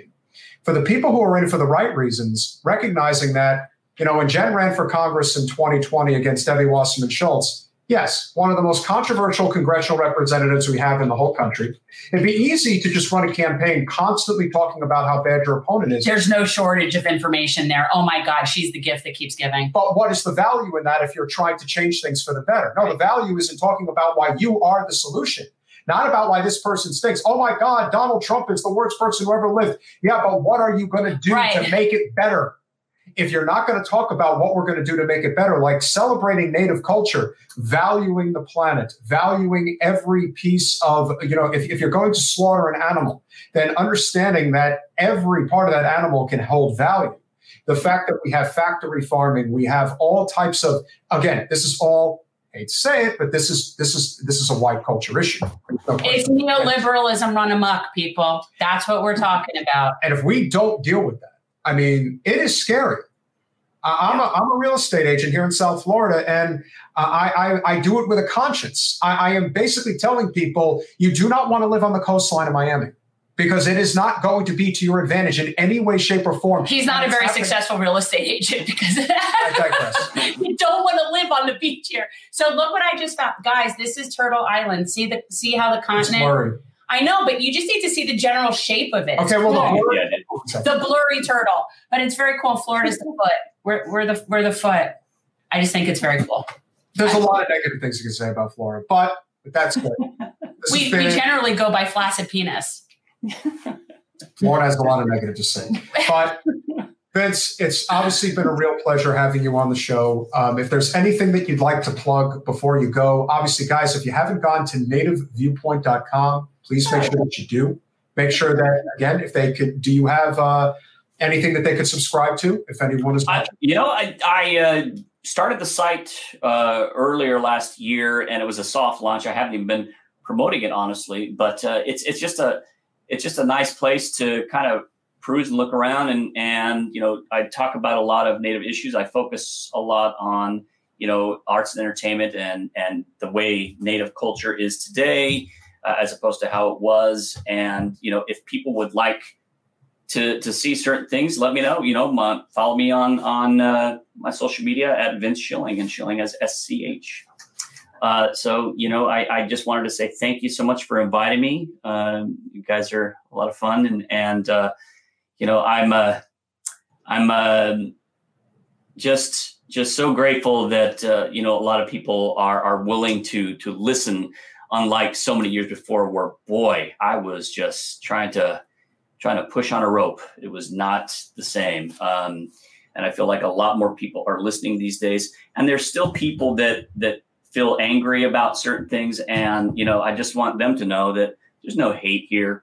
We could all have different points of view, and, Native Viewpoint is one specific point of view, but there's lots of others. And, your Native Viewpoint. Mm-hmm. Yeah, exactly. So let's stop hating out there, everyone. But there's still going to be hate. That's just the way it is. I have a question for you. And this just is something that I've thought about, that this might be a very strange thing, but is there any type of like Native community that does, and I know this sounds horrible, but almost like a tourism thing where people can come and see what that's really like. Like not That's not terrible. That's a genuine question. Hard rock, not the Seminoles people. That's not normal tribal people. But like, almost like you would go do a working farm or like go participate in stuff. Is that a thing? Like, is there Native? There's actually quite a few. The Pequot in Connecticut. That's a thing? Yeah, it's really beautiful. Their museum now. The one thing that a lot of tribes were able to take advantage of was the concept of sovereignty and being a sovereign entity, and they're thereby only held accountable on your own laws within your own community. And many tribes realized that we're not subject to all the laws of the state, and that's why many tribes started gaming, because they were able to generate a lot of revenue. And many tribes have taken these profits and put it right back into the communities. So many tribes, and I would say, out of the 570 plus, tribes across the country, I would say probably, my guess, rough estimate, because I certainly haven't visited them, I'd say probably 60 to 70%, if not even more, have tribal museums, powwows. And I would suggest going to a powwow. Have either one you ever been to a powwow? I actually have, but I don't. Right. To me, it seems a little too touristy, cheesy. So I hear you. I hear you. Now that's because there's a lot of tourists there. But the thing is one thing I will say, because you were so kind in the way you put that question, but I will say you really can ask questions of a Native person when we go to, and again, I'm not speaking for every single person, but we go to a powwow and you ask a genuine question of curiosity in a kind way. Say, hey, what does that mean? What is that? What you're wearing? What is this chest plate here? What is this roach thing? What is this? Yeah. You can ask questions like that, and many times, 99 times out of 100. I would imagine that the person you ask would be gracious and saying, well, this means this and this means this, because a very small, quick story, because I know we're probably going to move on, but there was a German museum that had a poster of a Native American man, and they wanted to know who it was. So they put it out there and they said, does anyone know who this is? And I just happened to happen upon it. I don't remember where the post was. I saw it and I looked at it and I said, oh, so I said, can you send me the entire image? And so I was able to zoom in and I could see from some of the designs on his headdress that I said, he's likely Lakota. I would even say it's specific to the region of Porcupine, So I was able to kind of guesstimate where he was from based upon some of the designs that looked familiar to me. And I called the tribal in that area and I got a phone call back in a half hour. I said, hey, Vincent, yeah, I know who that guy is. And they told me about it. And NPR asked to interview me, and they were like, well, I know this is going to be hot. I said, well, I've actually already found out who he was. They're like, you found out in a half hour? You solved the mystery. So what I'm saying is there are very distinct designs that we all talk about and have this, and we are willing to say, hey, this means this. This means this here. This means this. This is what is something connected to my family. So you'll find that there is distinction within, one person to the next. So, feel free to ask those questions. I'm curious about all sorts of stuff. Like I'm always very curious about stuff like that. But I find it very interesting. I'd love to go and do that, but I don't want some cheesy touristy experience where it's, and I do feel like I saw somebody in the chat was saying that they were Cherokee, and I'm in North Carolina every summer, and I've been to Cherokee, and it's exceptionally cheesy. And I have to think that it's almost like when Chinese people create a Chinese restaurant that appeals to Americans versus what would be really authentic to them. Yeah. And I don't want to be that American. I get it. I get it. Yeah. And because we're real. Well, there's always that sense of catering to the public to make some money, there's that sense. And there is a kind of hidden chuckle in Indian country about such things. And, so if you want to find something real, go to Washington, D.C. and check out the National Museum of the American Indian. Oh, love it. Been there. The food court there, hands down. Ask questions, ask questions. And you could even say to some of them, hey, can you you mean, or even ask someone, maybe go back to the tribe in North Carolina and say, is there a cool place that's kind of off the beaten path that's actually culturally sound? And they'll tell say, and say, I mean this respectfully, and this is wonderful. I understand souvenirs, this and that, but I'd love to know something about real, because sometimes there are workshops, sometimes there are things that you can do within the tribe that really are, about, traditionally sound principles and things that you can learn in a really wonderful way. Because, I get it.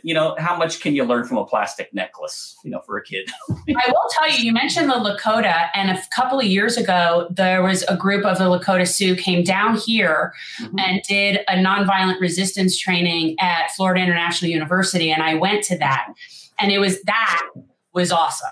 So, that was really legit to me. That was really cool. And I learned something, I learned a lot of things, but the key thing was what it's like to be a good relative is what they called it. How do you be a good relative?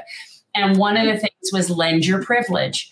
And I never thought of it that way, but that to me spoke very loudly. Yeah, that's nice. Well, you know what? I will say one thing, Jen, you have just inspired me, because just like I was talking about Columbus, how there was a missing place for some information, just a side note, my wife and I have been in a hotel. We've been in this hotel for over a year because of some terrible damage that happened to my home. And it's been bonkers, literally. But you made me realize in a lot of ways that there is a big missing piece of Native culture that is not present. And I think that I can do that because I do have a YouTube channel, getting close to 4,000 subscribers. And I haven't been able to put as much effort into it as I've wanted to, because I've been, kind of locked up at this hotel, et cetera, et cetera. But that's a lot of the content ways that I want to approach things. So I think there's some room for that. And I think that, I keep getting this question that you're asking quite a bit about different stuff like this. So I think it'd be a wonderful opportunity. Yeah. Well, if you need, I don't know what the native word is for gringa. Cause I say that to the Latinos, I'm soy gringa, lo siento. But whatever that is, if you need a token, one of those for your show, I'd be really happy to come on. If you need some token white lady. Well, I will say this is that there's over, there's thousands of languages. So, there's to say one glowing term. I don't know. I guess for the most part, I'll be honest, in what most Native people speak is English. So, they would just say white guy, white dude, white girl, white, but the last thing I would say, you just don't appear white to me. It's not like that, but there's nothing wrong with that either. So it's a spirit of being. Not at all. There's nothing wrong with being who we are, period. Regardless of what we have in our DNA, because he's white. He's white. Yeah, but own it, Pete. Own it. But hey, so what specifically, what is your heritage, Pete? What is your heritage? I'm mostly Irish on my father's side, and I'm mostly Polish and Russian on my mother's side. White. Awesome. Irish. Well, Irish is very Celtic, and very, very tribal. So, there's a lot. I love that stuff. Yeah. Yeah. So I would invest in that, my brother. That is some really incredible culture, And he actually is part Jewish tribe. He just doesn't like to admit that. No, I don't. That's a little. I don't. Well, no. My father, my mother is the Mohawk. My father is Schilling, which is Austrian, and his great grandmother. My great grandmother on his side, her last name was Rosenbaum. And she was fleeing Austria. Yeah. No, but it's another kind of tribe. It isn't just religion when it comes to that. It isn't, because when you have a shared people with a shared experience over a certain amount of centuries, it becomes more of a culture than just a religion. Sure. And that becomes your tribe, because I'm an atheist. So, but yet I consider that my tribe. And, whether you like it or not, you're in it. Just saying. I haven't been to Europe yet, but Ireland is definitely the first stop on the map. Well, there's a beautiful tribute in County Cork to Native Americans, as the Choctaw were the ones who donated during the Irish potato famine. So there's actually a big really cool thing of feathers there. It's beautiful, made of silver. I'm putting it on my bucket list. Gorgeous, yeah. Thank you so much, Vincent. Yeah. Can't thank you enough for coming on. Thanks so much. Appreciate it. Appreciate it. Keep in touch. Yeah. Really appreciate it, brother. Absolutely. Thanks so much. Appreciate you having me. Have a great evening. You too. Bye-bye. Bye-bye. Yes, you're right, Mario. He was lovely. And very informative. Very informative. I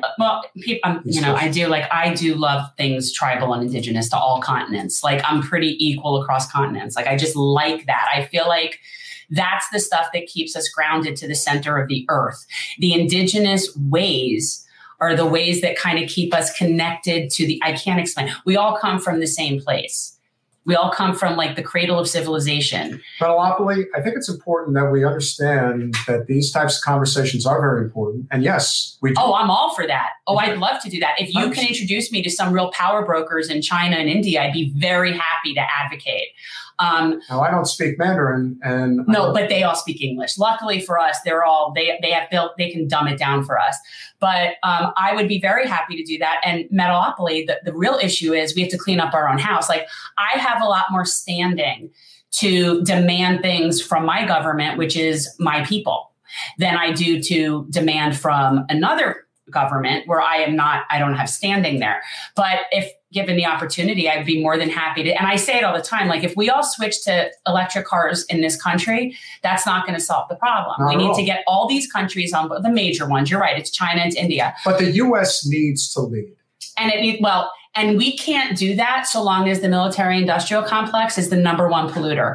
And our imperialism knows no bounds. And that is banging the war drums again right now as we speak. And that is why you guys are going to get a wonderful lesson from a fellow YouTuber and friend of the show, Jamal Thomas. He will be coming on Wednesday at 8:30 p.m. We're probably going to start at 8:30 p.m. because we do have an affair to go to. An affair? Oh, it is an affair, technically. I did get us swag bags. Yes. It's all just donations to Mobile School Pantry. My favorite nonprofit in Broward. It's our local food. It's like a local food bank, not a bank, but it's really special, people. And she provides food to so many families in Broward. And it's just not just providing food, it's the manner in which it's done. It's really nice. Yeah, Jamal actually, I think he took a hiatus for a considerable amount of time. Well, then he was with Sputnik.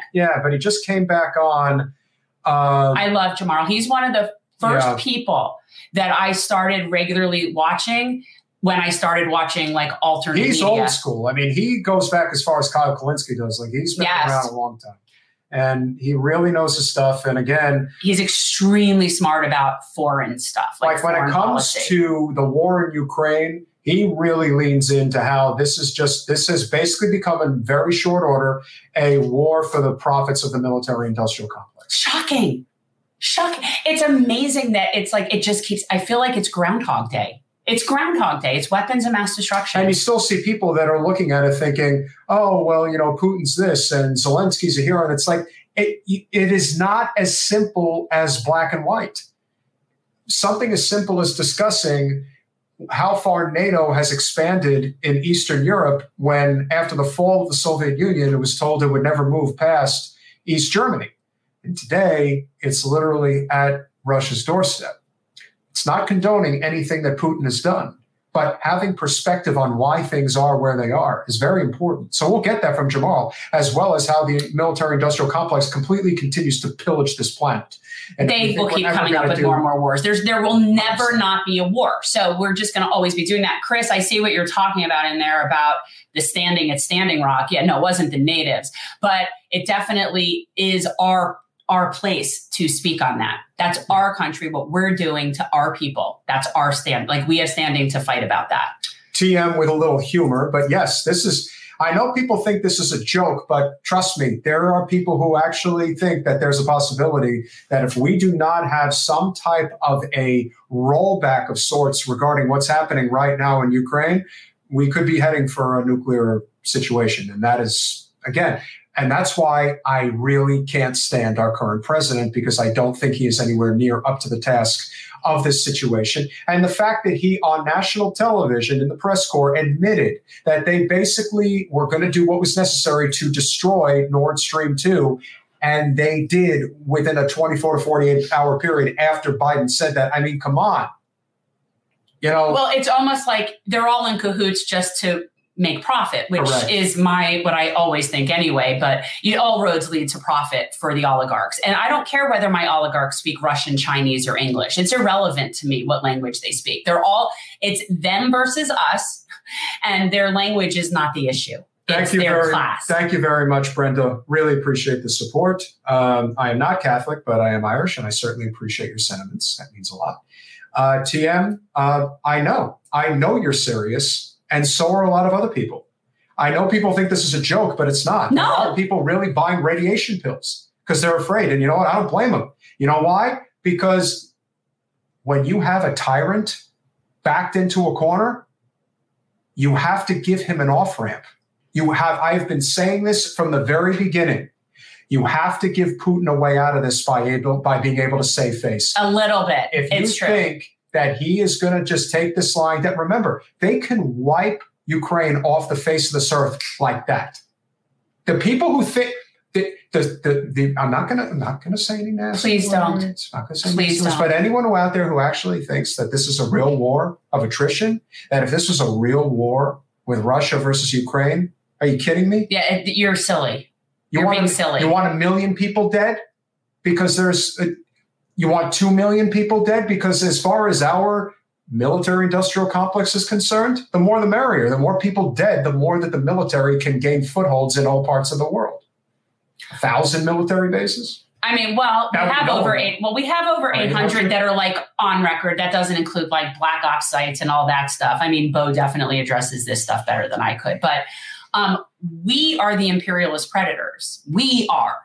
And it's like it's amazing to me how we could sit there and I am not saying Putin is not a bad guy. And I'm not saying that it's okay to invade another country because that's all kinds of wrong.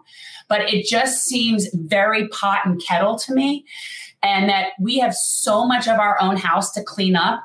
And maybe if we did that, the ripple effect would be less of this. Like maybe the years and years of our like basically intruding at their border just finally took a toll. I don't think people realize it because our media doesn't cover it, but we always have warships up their ass. And if you think, as bad as Putin is, believe me, there is no question that our shadow government, which is the CIA, had a hand in blowing up Nord Stream 2. Be thankful Putin isn't a full-blown psychopath because doing that is a declaration of war against Russia. That's what that is. Now, he hasn't declared war on us, but if he did, that is World War III because China will have to make a decision as to where they're going to land, and chances are they're going to land with their neighbors, not with us. No, they own us. If they call all their debt due, we're all going to be working in Mandarin slave camps, which is why I honestly... For those of you who didn't see... Stop poking the bears. Yeah, for those of you who didn't see Jay Paul's fantastic dual interview with Noam Chomsky and Daniel Ellsberg, talking about the biggest failure of Biden's presidency, which is his handling of Taiwan, and has been an absolute disaster. Nobody's talking about that anymore. Nobody wants to talk about it. Well, they're distracting us with Ukraine. Correct. So to me, that's, again, I don't have a lot of good to say and never will have a lot of good to say about Trump. But the one big difference between Trump and Biden, it seems to me, from my perspective, and you're all free to share your sentiments, but to me, Trump was less controllable by the MIC than Joe Biden.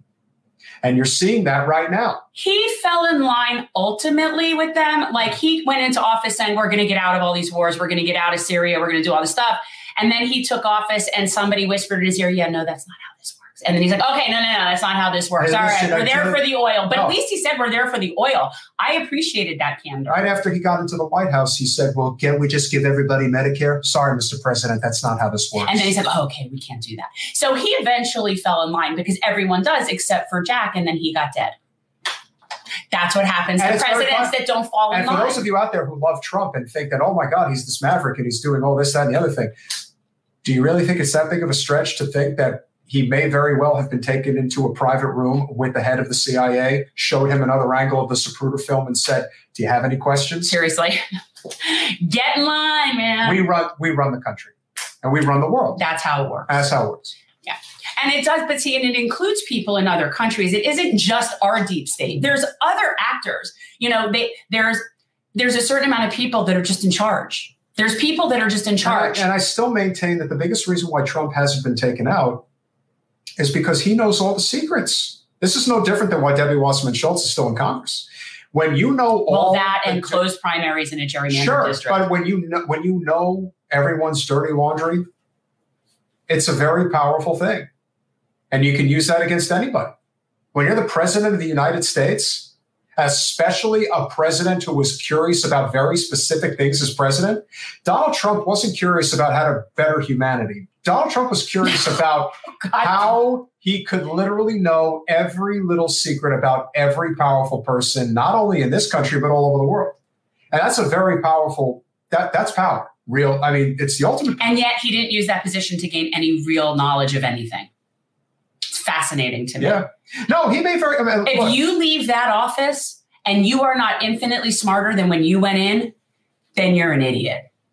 Because the amount of information you have access to, like the amount of people that will come and teach you stuff, you can get experts on everything to just come and tell you things. Listen, I cannot stand. I would never stop doing that. I think Bill Clinton is one of the worst presidents we've ever had. I maintain that. But Bill Clinton is definitely somebody who took full advantage of being president of the United States. And that's not just about his affairs. That's about amassing as much knowledge as humanly possible. How do you think that the frickin' Clinton Foundation got as big as it did? Because he amassed as much knowledge as humanly possible. Yeah, there's a lot of issues with Joe, but I will say I am thankful for what he's done with expunging and pardoning federal marijuana offenses. Agreed, Colanella. He absolutely should have pardoned Assange. He was even tiptoeing around the idea that he would, it's and then true. He didn't. And again, they got him in line. They got him in line because ultimately everybody falls in line, or they. Now, what I will say, they get Arkansas-ed. The one thing I will say about Trump that will be interesting is if by somehow hook or crook he becomes president a second time, then all bets are off. That's a situation. I don't see it happening. I really don't. I wouldn't see it. I really don't see that happening. But you're native to this country. I don't see that happening. I actually do think that our next president is going to be Ron DeSantis. As of right now, if we stay on the current trajectory, which doesn't mean that things can't change, things can change. But like if we stay where we're going right now, I do believe our next president is Ron DeSantis. And I'm not completely freaked out about that the way that a lot of people are. It's very, the Democrats don't have any real good options. And that's just reality. What were you saying there? What I'm saying is that if the Democrats want people to support them, they need to present a better option. And right now they don't have one. So given that trajectory, yeah, I think it's DeSantis. And I think he will be more popular than Trump because he doesn't rub people the same wrong way. He really doesn't. People don't understand that. He is not offensive in that way. Watch very closely to how big of a margin DeSantis defeats Crist. It's not if, it's what the margin will be. That's what we're looking at. See, we have an over. I think it's going to be more than 10 points. I think it's going to be brutal. I think it's going to be brutal. I mean, listen, all I can tell you is that we're really in the political world down here, as you know, and we're in Broward County, and I don't feel any energy whatsoever. I don't feel anything.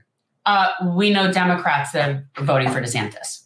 And if Charlie can't get all the Democrats, it's over. He'd have to. There's less registered Democrats than Republicans. There's more no parties than anything.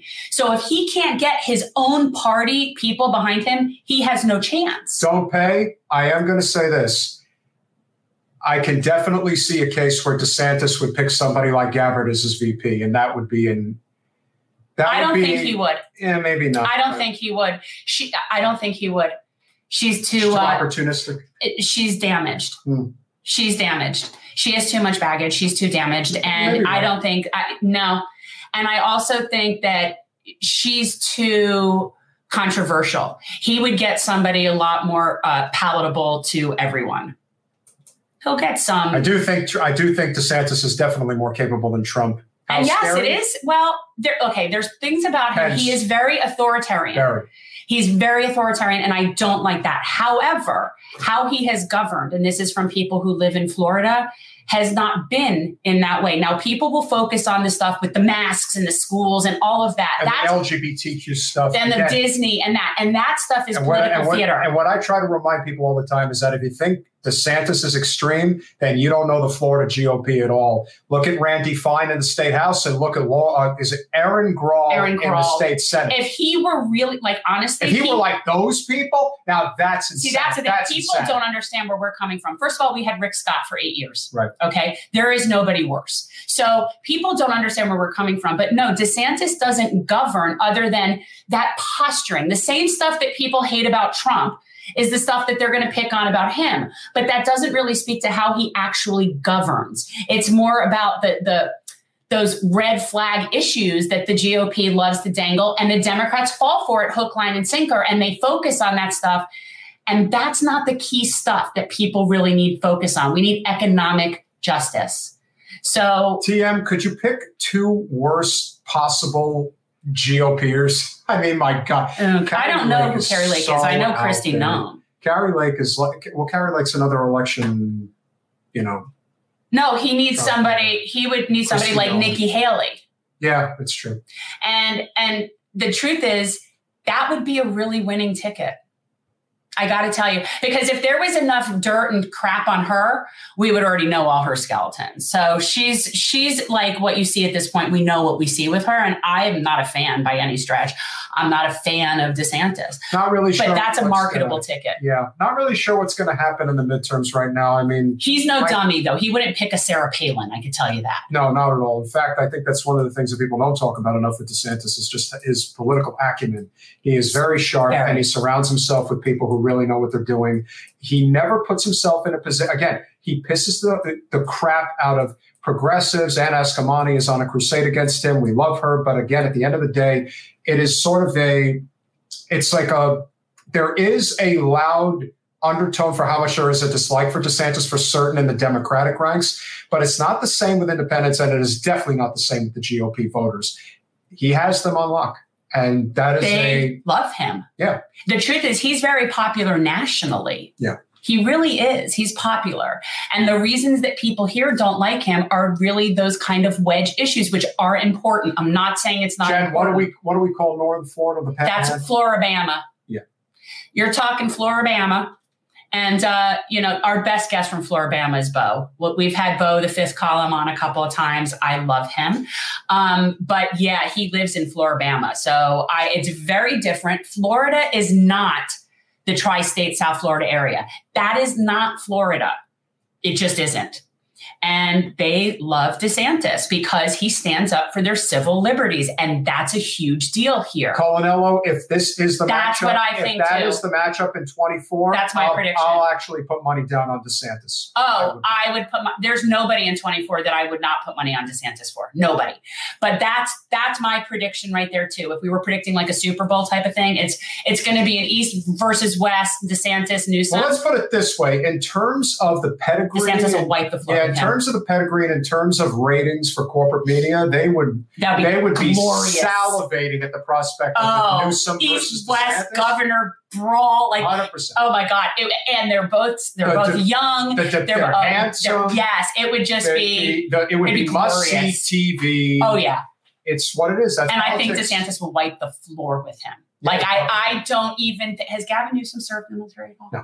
Okay. But again, the thing about Newsom is he does not have a great record as governor. In fact, he's got a bad record. So elitist. If you want to talk about an anti-elitist time in history, he will not be winning that. No one who is Nancy Pelosi's nephew is ever going to be getting to the presidency. I didn't know he was Nancy Pelosi's nephew. What do you think? You think these people just? No. I knew he was in that club, but I didn't know he was specifically her nephew. I know it's all nepotism, and they breed in the wine cellars out there, and they just continue to it's like our own version of the monarchy, really. You've got the Clintons, the Bushes, the Obamas. You've got these families. Even though everybody always says that they really don't want this, the truth is that they always end up voting for it anyway. So I don't know what to tell you guys. Not me. I am off that train. I will not do that again. So we have to get much more serious about the policies that we're trying to fight for. Gov versus Gov. That's what I do think. It's going to be like a continental battle, if you will. The media ratings will be off the charts. Yeah, It'll well, that's glorious. what they're going to be talking about. Anybody who attempts to step in the way of it is going to have a hard time because, again, now that's a debate I would love to go to. Oh my God, that would be awesome. Kayla, yes, we did. I know I did. You heard about the LA council members, the Democrats who basically were throwing the N-word and the word monkey around to describe a representative's adopted child. Are you talking about LA County at all or LA City? And I only ask this because Nuri Gonzalez, I think is her name. And this is fascinating to me. But again, these are all, see, this is the thing. They're all Democrats and they're all racists. And again, you're thinking, oh, it's the GOP. No, the GOP just doesn't hide it. The Democrats pretend like they're not that way, but they really are the same. Right. I find that very interesting because a very good friend of mine's husband was the head of the housing for LA County for a really long time. Basically, you're second to the HUD person, him in New York, and like there were a handful of them. And he actually was forced into like retirement based on all this. They were calling him out as a racist, but basically they wanted to turn over the commission. And they played all the race cards in the world. And now it's interesting that those people are being accused of that. Can you please let us know what Karen Bass said? Because she's obviously in the mayoral race that's taking place next month. You see what I'm saying? Like, I just find that very ironic that the people who forced him out saying, oh, he's a racist, but now these are those people. That's just really, it's also just political posturing. I don't even think it's sort of like the anti-Semitism accusation. There is absolutely no surprise that is what they are saying because, again, progressives are the enemy of big corporations. Because, again, for them, the bottom line is the bottom line. But they're talking about real progressives, not like the Democratic Progressive Caucus. Yeah. Those aren't real progressives. All right. So Karen Bass, who is, again, the reason why everyone's talking about Karen Bass is running for mayor of LA is the fact that she is supported by all these representatives. But she was a congressperson. Correct. Is she currently or no? No. Okay. She dropped out to run for mayor. Okay. Maybe she just got tired of Congress. Shocking, right? But, go figure. Yeah. Not often you see that happen. So she's saying that progressives are her enemy. No. This Nuri, whoever, was caught on a hot mic basically saying all this terrible stuff. And it is unfortunate. But this is the person who she's running against. Yeah. Okay. Yeah, no, it's not surprising. People are disgusting. Like, I think you definitely can see a case where Kemp is going to beat Abrams and Warnock is going to beat Walker. You could very well have a split ticket in Georgia. I think that's very possible. People, the Herschel Walker thing, at this point, you've just got to stop with that. It's ridiculous. He looks ridiculous. It's just it's just not. The latest poll says that Warnock is up by 12 points. Now, of course, I don't. And every time Herschel Walker opens his mouth, it's going to keep going up. It is. He cannot get out of his own way. I watched like one clip and then I'm like, oh yeah, no, I can't watch this. This is brain poison. That is not somebody, he is just, I'm sorry. That is not senatorial material. It just isn't. I think the only way, Paul, that Kari Lake does not win in Arizona is Mark Kelly keeps his Senate seat and carries a blue ticket. I think that's the best thing that people can hope for because Kari Lake is really... She's a Marjorie Taylor Greene. Oh, that's who she is. That's a future member of our CUNT club, Congresswomen in Urgent Need of Teaching.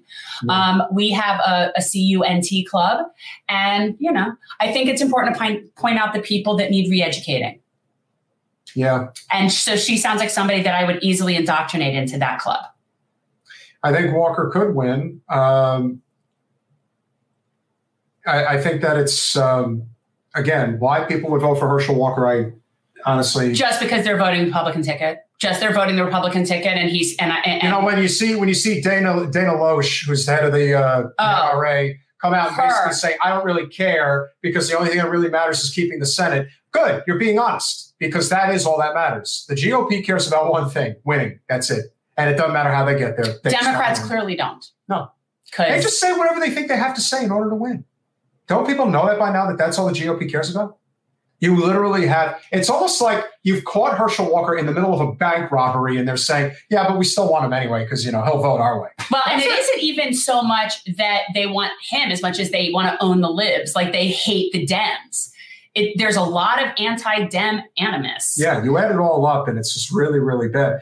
This is part of the reason why, and everyone's wondering, why has the race closed in Pennsylvania with Fetterman and Oz? For one reason and one reason only, because the GOP have made it their mission to lock in on that race because they know that Fetterman is dangerous. They know that he can turn the Democratic Party into a party that workers want to be in. We need a Labor Party. They know that he's dangerous. So that's why they're running ads nonstop for us. They're having him on all the time. Well, you don't necessarily want to be happy about it. No, I'm happy about it. I'm happy about it because every time he's another one that he opens his mouth, he just looks worse and worse and worse. So yes, please keep putting him out there. There was an article ridiculous. And there was an article that was put out there today on Fetterman, and I don't know if it was the Atlantic or the New Yorker or whoever wrote it, and we donated to Fetterman, by the way. Yes, I know.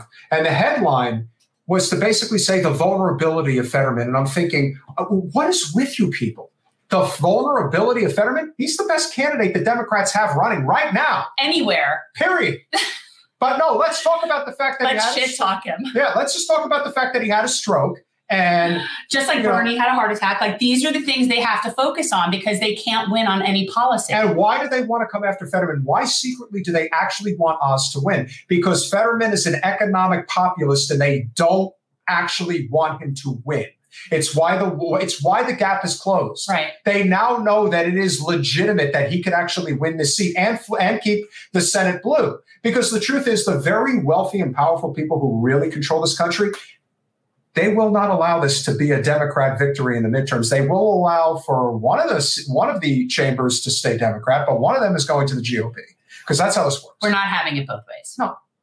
But somebody like Fetterman can really throw it's a real monkey in the wrench. Honestly, he's the anti-Joe Manchin. Like that's the person who, like, if anybody needs to have a talk out back with Joe, I'd let John Fetterman maybe do that. That's what I'm saying. He's the person who will counteract that you say you're for workers, you say you're a Democrat, but you actually represent coal owners, not coal workers. And we don't have an actual working, other than Bernie, who isn't even a Democrat. The Democrats don't have anybody in the Senate that's a working class person representative. They just don't. Michael, I'm going to assume that this is a joke because I actually think Senator Warnock is pretty decent. I don't think Herschel Walker is good for African Americans. I'm not saying that. TM, latest poll came out. Abbott is up by 8 points on Beto. Look, we predicted that when Beto said he was coming for their guns. Yeah, that was the end. That was the end because the blue people in Texas are still pro Second Amendment. It's the same thing here, like what I was saying about Chris. You have to win all of your own people to beat someone who isn't hated, right? Like you really do. You need to have all your own people. And once he said he was coming for the guns, he lost a lot of his own people. Yeah. That was it for him. That's never going to work in Texas. You have to sometimes recognize, know your audience. Know your audience. I'm not saying he shouldn't be for gun control policy, but messaging is important. And that's just not the way to present that and actually be able to get elected in Texas. I've lived in Texas for 6 years. They like their guns. They're not going to have that. And I'm talking the liberal Texans. Yeah, most people do. They hunt and they like their guns. And I have no problem with it, but you're not telling them you're coming for their guns and winning a state election there. It's never going to happen. Yeah, so not really sure which way the midterms are going to go at this point. I just think it's going to be kind of a certain races. I think certain races are pretty like clear. Really not sure what to make of Mandela Barnes against Ron Johnson in Wisconsin.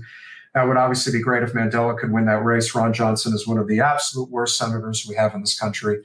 I think that Fetterman is the key. What do you think about our state? What do you think about Val Demings and Marco Rubio? I think Val is running against the wrong person. I think if Val was running against DeSantis, it would have been a more interesting race. But Rubio's just going to hide behind DeSantis. That's all he ever does. Rubio hid behind Trump in 2016. and he won his re-election easily. He'll do the same thing again. He's not hated enough people. He's just not. Profile. Yeah. Well, actually, what's interesting, he's been poking his head out lately because I saw him commenting on some show the other day. Like I was flipping through regular news channels. He must be very confident if he's coming out. Yeah, he was doing like he was commentating on, I forget which talking head show it was, but yeah, which I'm like, you don't normally see him come out ever since the water incident. And I still say that the biggest mistake that the Democrats made in the state regarding Val Demings, who is the strongest candidate of the Democrats who are running, although Adam Hattersley, no, of course not, is really good. Of course not. But what I will say is that Demings would have had a much more realistic chance at winning that race if the Democrats actually had a legitimate primary for the U.S. Senate. They didn't have one. They cleared the field for Val immediately. They coronated her. Completely. They cast aside Josh Weil. They cast aside Alan Ellison. They cast aside Alan Grayson. They put everyone on the back burner. They said, no, it's Val. Well, Goodbye. That's what they do all over the place. That's what they do at every level. That's the reason the Democrats can't get people excited and out to vote is they don't have fair primaries. They don't want real primaries. They like to coronate people and then force feed it down your throat and then guilt vote shame you into voting for them based on how scary the other side is. So they don't have real primaries. They just don't. I got to tell you, TM, the best thing that Beto could have done after he lost to Cruz, instead of running for president, which was a complete mistake, he should have run for Congress again and probably gotten his seat, taken a couple of more terms. And I'm telling you, especially with what could potentially happen in 24, you see, if Beto had run a second time against Cruz, then you could make a very good case that he could very well beat him in a second go around, especially in a presidential election year. That's very possible. He lost to Ted Cruz. He did. First of all, I don't know how anybody can live losing to Ted Cruz. Like that to me would be like worse than a scarlet letter. That's not a good answer. It's a good answer to me. Ted Cruz is the worst person. Yeah, he is the worst, possible. but he's still in Texas. He's still a sitting senator, and he had the full support of Trump. However, there's not everybody that absolutely knew about Beto at the time. He was a congressman from El Paso, which is fine. But again, Texas is the biggest state in the union. We're not counting Alaska because it's, again, we're talking about the continental U.S. Texas is the biggest state, and there is a hell of a lot of ground to cover. He did a very good job of that, and he had a lot of money, and he absolutely could have won. He made a lot of foolish statements, and whether or not that would have been the difference in winning a few 100,000 more voters over to get Cruz out of the U.S. Senate, maybe it's possible. But I would say that if he was smart, he very well could have rewritten his case as a potential statewide elected once again, had he probably very likely ran for U.S. Congress again, and he probably would have won in 2020 if he decided to do that and would be tracking right now to run against Cruz again. That, to me, was the trajectory if he was willing to check his ego at the door. But no, Beto decided, I'm going to run for the U.S. Senate, lose to Ted Cruz, and then I'm going to go run for president as a result of that. If that's not ego and just self-indulgence, I don't know what is.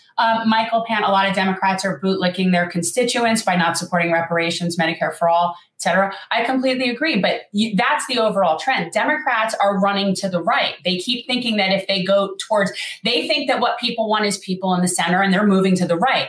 We have Val Demings in some ways is running right of Marco Rubio. She's coming out but with the law enforcement stuff. And that's the Democrat.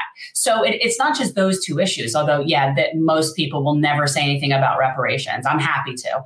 And Medicare for all, you're seeing some more people getting on with that. But in general, the Democrats are running to the right, and they need to be going further to the left in order to be able to beat the actual right. That's you know why Texas won't succeed, dirtbag leftists? Very simple. Because there's this thing called the federal government that prints its own money. And as much as Texas thinks that it can survive without it, remember modern monetary theory, the federal government is not funded by taxpayers. The federal government creates its own currency, and we pay taxes. Texas couldn't survive. Correct. That's just the reality. They couldn't survive. They act like they would really leave, but the truth is they couldn't possibly do it. And neither could anybody else. You might think that they could, but, Yeah. That was the death knell for Beto. It's just really stupid marketing. Very bad. Not to mention, it's also kind of not reasonable policy as well. But that's another issue. That's correct. You are either corporate or non-corporate. That is the difference. And at this point, a lot of people really need to accept that. Well, and I think that, and I say it all the time. We love you too, babe. Thank you. Thank you very much.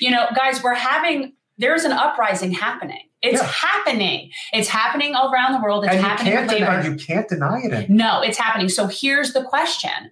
You're going to have it on the right or you're going to have it on the left. It doesn't happen in the center. And the problem is the Democrats think that they can beat the right in the center. It's not going to work. No. The only way you can beat right-wing fascism is by left-wing socialism, dare I say it. And I'm not talking about right and left political party-wise. I'm talking about philosophical left and right. And that is just how this works. Yeah. So you're not going to stick somebody like a centrist down our throats, and that's going to beat someone like Ron DeSantis. No. It's never going to happen. No, it's not. And if you're trying to win, again, this is the problem. This is why you have to cut off the head of the snake. It's, again, our snake in Florida is Debbie Wasserman Schultz, but there's a lot of others that are out there in various parts of the country that are doing exactly this. There is no excuse for Manny Diaz. Sorry, Lourdes, if you see this, but Manny Diaz being in charge of our state party. None. Well, they put him there just like they appoint candidates. It's the same thing. There's no democracy. We have a good friend that's down here that I like. Don't make fun of Joe. But he likes to say, we need our own billionaire. No, you don't. That's not the answer. Either you run on principle or you don't run at all. Because if you're just going to say, well, we need our own billionaire, then you're basically saying we have nothing. We have nothing. We're just running on the other side of the same coin. Which is the truth. That is what they are. So until they become not that, they will continue to be not winning. Because you cannot counter the right with the middle. That's just not how this works. So, and yeah, I said socialist. I did. I said that because that is the counterbalance to fascism is socialism. One thing I'm going to say, and we'll close with this. One thing that Michael Pan is absolutely correct about is that if you think that the Democratic establishment, the Democratic Party leaders do not hate blacks as much as the GOP leaders do, you are either not paying attention or you are woefully ignorant on purpose. You need to stop listening to people like Jim Clyburn. Because if what just happened in Los Angeles is any indication, do you know how long the Democratic Party has controlled the greater city of Los Angeles? Do you know how long it's been since that city has seen any semblance of a livable city in significant portions of Watts, Inglewood, and Compton? It's been this way since 1968 and probably even earlier than that. Why do people think Democrats are good on these issues? Do I need to get Margaret to come back on and just, Margaret's coming here on Saturday. But if you haven't read Margaret Kimberly's book, Prejudential, I highly recommend it. And you will see that it is not a partisan thing as to how we treat Black people. That is a class thing. It's an elitist thing. It's a corporatist thing. And they keep us fighting amongst ourselves. It's if you tell the white people that are poor that you'll give them a little something, but they're better than the Black people, then they'll constantly be kicking down. That's how this works. But it's not a Democrat or Republican thing. Thank you, DeFreak. We remember you. Thank you very much. Yeah. Much appreciated. I support reparations for the most basic reason ever. When you owe money, you pay money. My parents taught me this. I was talking to my mom the other night, like, how you taught me you just pay your debts? You just do. You pay your debt. It's that simple. Metaopoly, I'm going to highly recommend, because I'm guessing you probably haven't really dug into it, but I am highly going to recommend that you at least do a little research on modern monetary theory. Yeah. And at least become familiar with the concept of what issuing your own currency actually means and who actually pays for X, this Y, is how, and Z. Wait, no, this is how I see it. It's true. It's like the Democrats, they'll stab you in the back when the Republicans are stabbing you in the front. It's the same thing because they all work for the same people. They all work for the same people. And the people at the top hedge their bets. They pay both parties to handle what they need, which is corporatism. That's what it's about. It doesn't matter. The parties is just a facade. That's the problem. They don't stand for anything.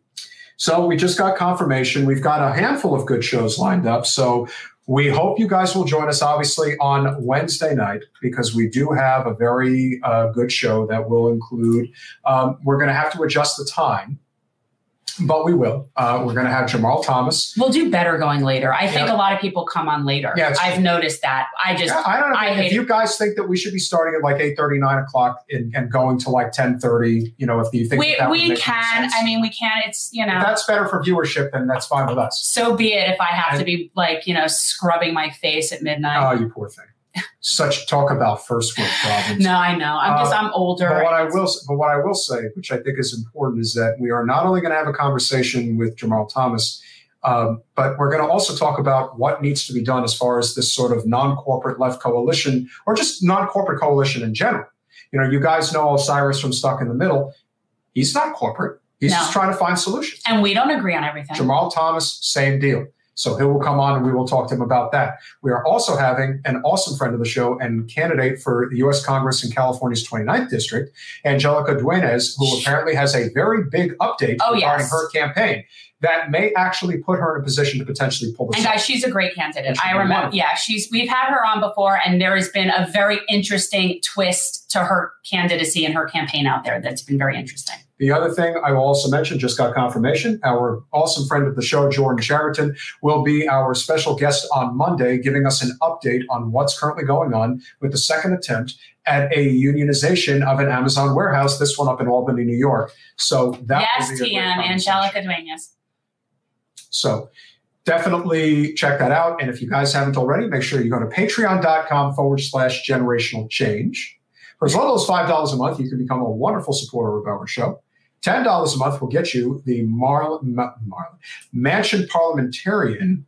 And you also get the Lulu sticker, guys. This is just something this is what I do. This is what happens when I play around on Canva, is I come up with fun things. But anyway, I just figured, why wouldn't we just vote for the two people that seem to have the most power in the party? Because apparently those two people are the reason we can't have a living wage and we can't have the infrastructure that we want. So if these people are that powerful, let's put them in real charge.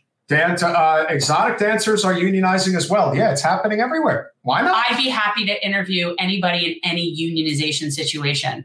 And dancers should unionize. If there's a group of people that are being mistreated in employment and don't have representation or advocacy, then they should all band together and fight against improper conditions, whatever your industry is, because nobody should be treated that way. And finally, if you happen to become a $25 a month super duper awesome Patreon, you get the Here Comes the Sun Generational Change baseball shirt. And last and certainly but not least, we also are huge advocates, as you guys know, for small business. So if you are so inclined to become a $50 a month Patreon, which of course would be for your small business if you want to promote it, we are very pleased, as has been, this is our first month with a wonderful small business, Apex Insurance Agency, home, auto, and even life insurance. Why is this important? Well, it is based in Delray Beach and in Florida. Very, very important for those who have unfortunately been affected by Hurricane Ian. You don't want to be dealing with the big box corporations when it comes to collecting insurance payments. However, if you go with a small business like Apex Insurance Agency, you're much more likely to get your payout for your coverage. That is why we highly recommend you check them out. And again, one small business for a particular line of work. So if you are thinking about promoting your small business on our show, we will plug it every single time. Again, I'm really looking for that taco truck. Yeah. That would be the most ideal business. Honestly, I would be your best salesperson ever. Nobody would be better at promoting a taco truck than me. I can't think of anybody who would be better at promoting a taco truck. Let me tell you something, guys. Strippers should have a union. Why? Because what they do is actually not very safe. No. If you haven't noticed. Anybody who is being improperly treated in their workplace should be able to join together and demand better conditions. So I don't care what your industry is. A lot of men a lot of people just in general who own strip joints, they're either mobbed up or they're pimps. Here's the thing. If people were treated properly where they work, they wouldn't need to unionize. They wouldn't feel that. If everybody was just treated properly and had a living wage and had good, all of that, people wouldn't necessarily be banding together to rile together to, rise up against their oppressor. It happens because people aren't being treated properly, not the other way around, And so, if somebody's conditions are thus that they need to rise up together, then all the power to them. I will support anybody's rights to get proper working conditions. Yeah. I don't care what it is you do. And all the power to the strippers. I'm not a thing with strippers. Okay. So I support legalized prostitution. I'm for anything consenting adults want to do that doesn't hurt anybody else. If a taco truck wants to be sponsored on our show, we would obviously welcome that. So basically $600 is for the entire year. Get you a T-shirt and ad. What about sponsor? Hey, look, if there's something that you want to promote on our show, by all means. TM, you could just come on our show because you want to come on and we'll just have a chat. We'd love to have you on. You've been extremely supportive. Yes, so absolutely. Honestly, you could come on and promote whatever you want. $600 for the whole year? Oh, we'll definitely promote whatever you want. Yeah. Within the bounds of what we find moral, yes. Yes, of course. We could, if you want us to promote, some type of... I wouldn't take health insurance people or whatever. If you're going to be promoting some type of a, hit squad or something like that, no, I don't think we could do that. No, it has to be something that we think is, yes. But I'll pretty much promote anything that's amongst consenting adults. And finally, if you do not want to be putting your credit card on file and you do not want to be checked constantly, you can just go to Cash App, as our wonderful friend TM does do when she contributes to our channel, $Jen contribution. And obviously supporting our show is very much appreciated. And we have the bags. Oh, we showed those, right? Yes. These are the homeless care packages we're going to be helping out with. I'm not calling them that anymore because I'm not saying homeless anymore.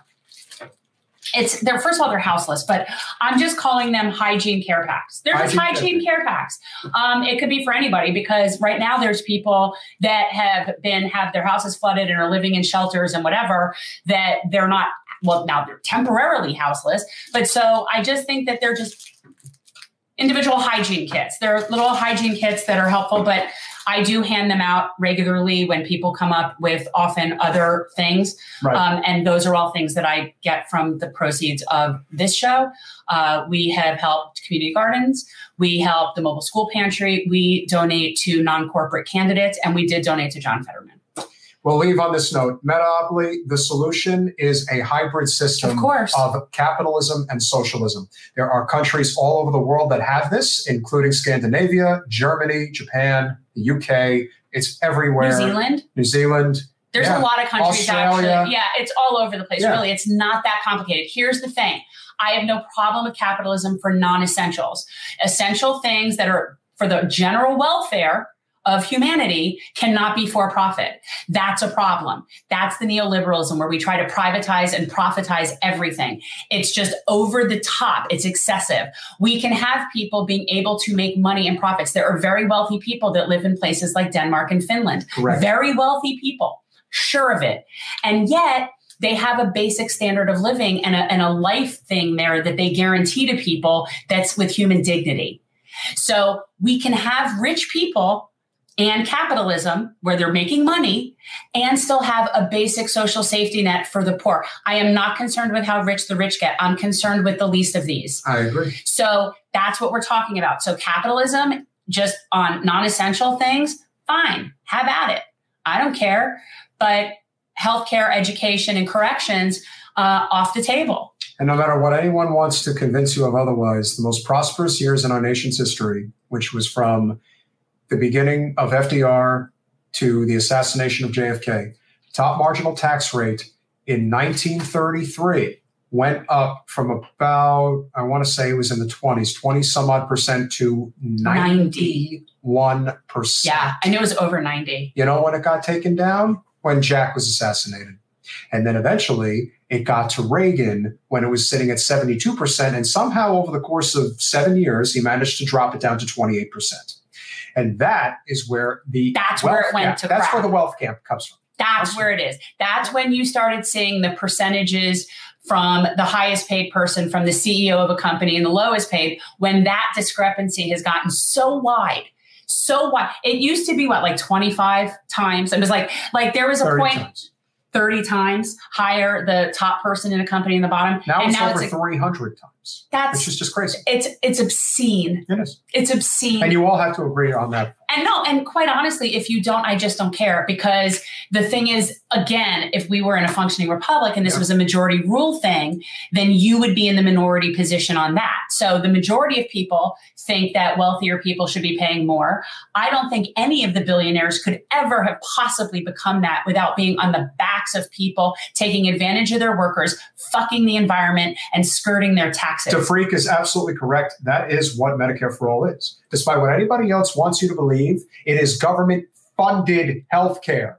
And I don't know when people say that. First of all, why do we call it government funded? It's us funded. Correct. That's us. The government is us. Funded, single payer. That's what it is. We are paying for it collectively. We do not want the government running our health care. No. Anyone who tells you that. No, we don't want the VA. Correct. In fact, if we had really good, just universal single payer healthcare, I would suggest we get rid of the VA. I think you wouldn't need it. Everybody would just have healthcare. I would suggest that there should always be special facilities like for help for veterans that need things. I'm just saying it wouldn't have to be. There are hospitals that are so disgusting. Oh my God. The VA hospitals, people, you honestly. The most fiscally responsible way to run a healthcare system is single payer. It's been proven all over the world. Yeah.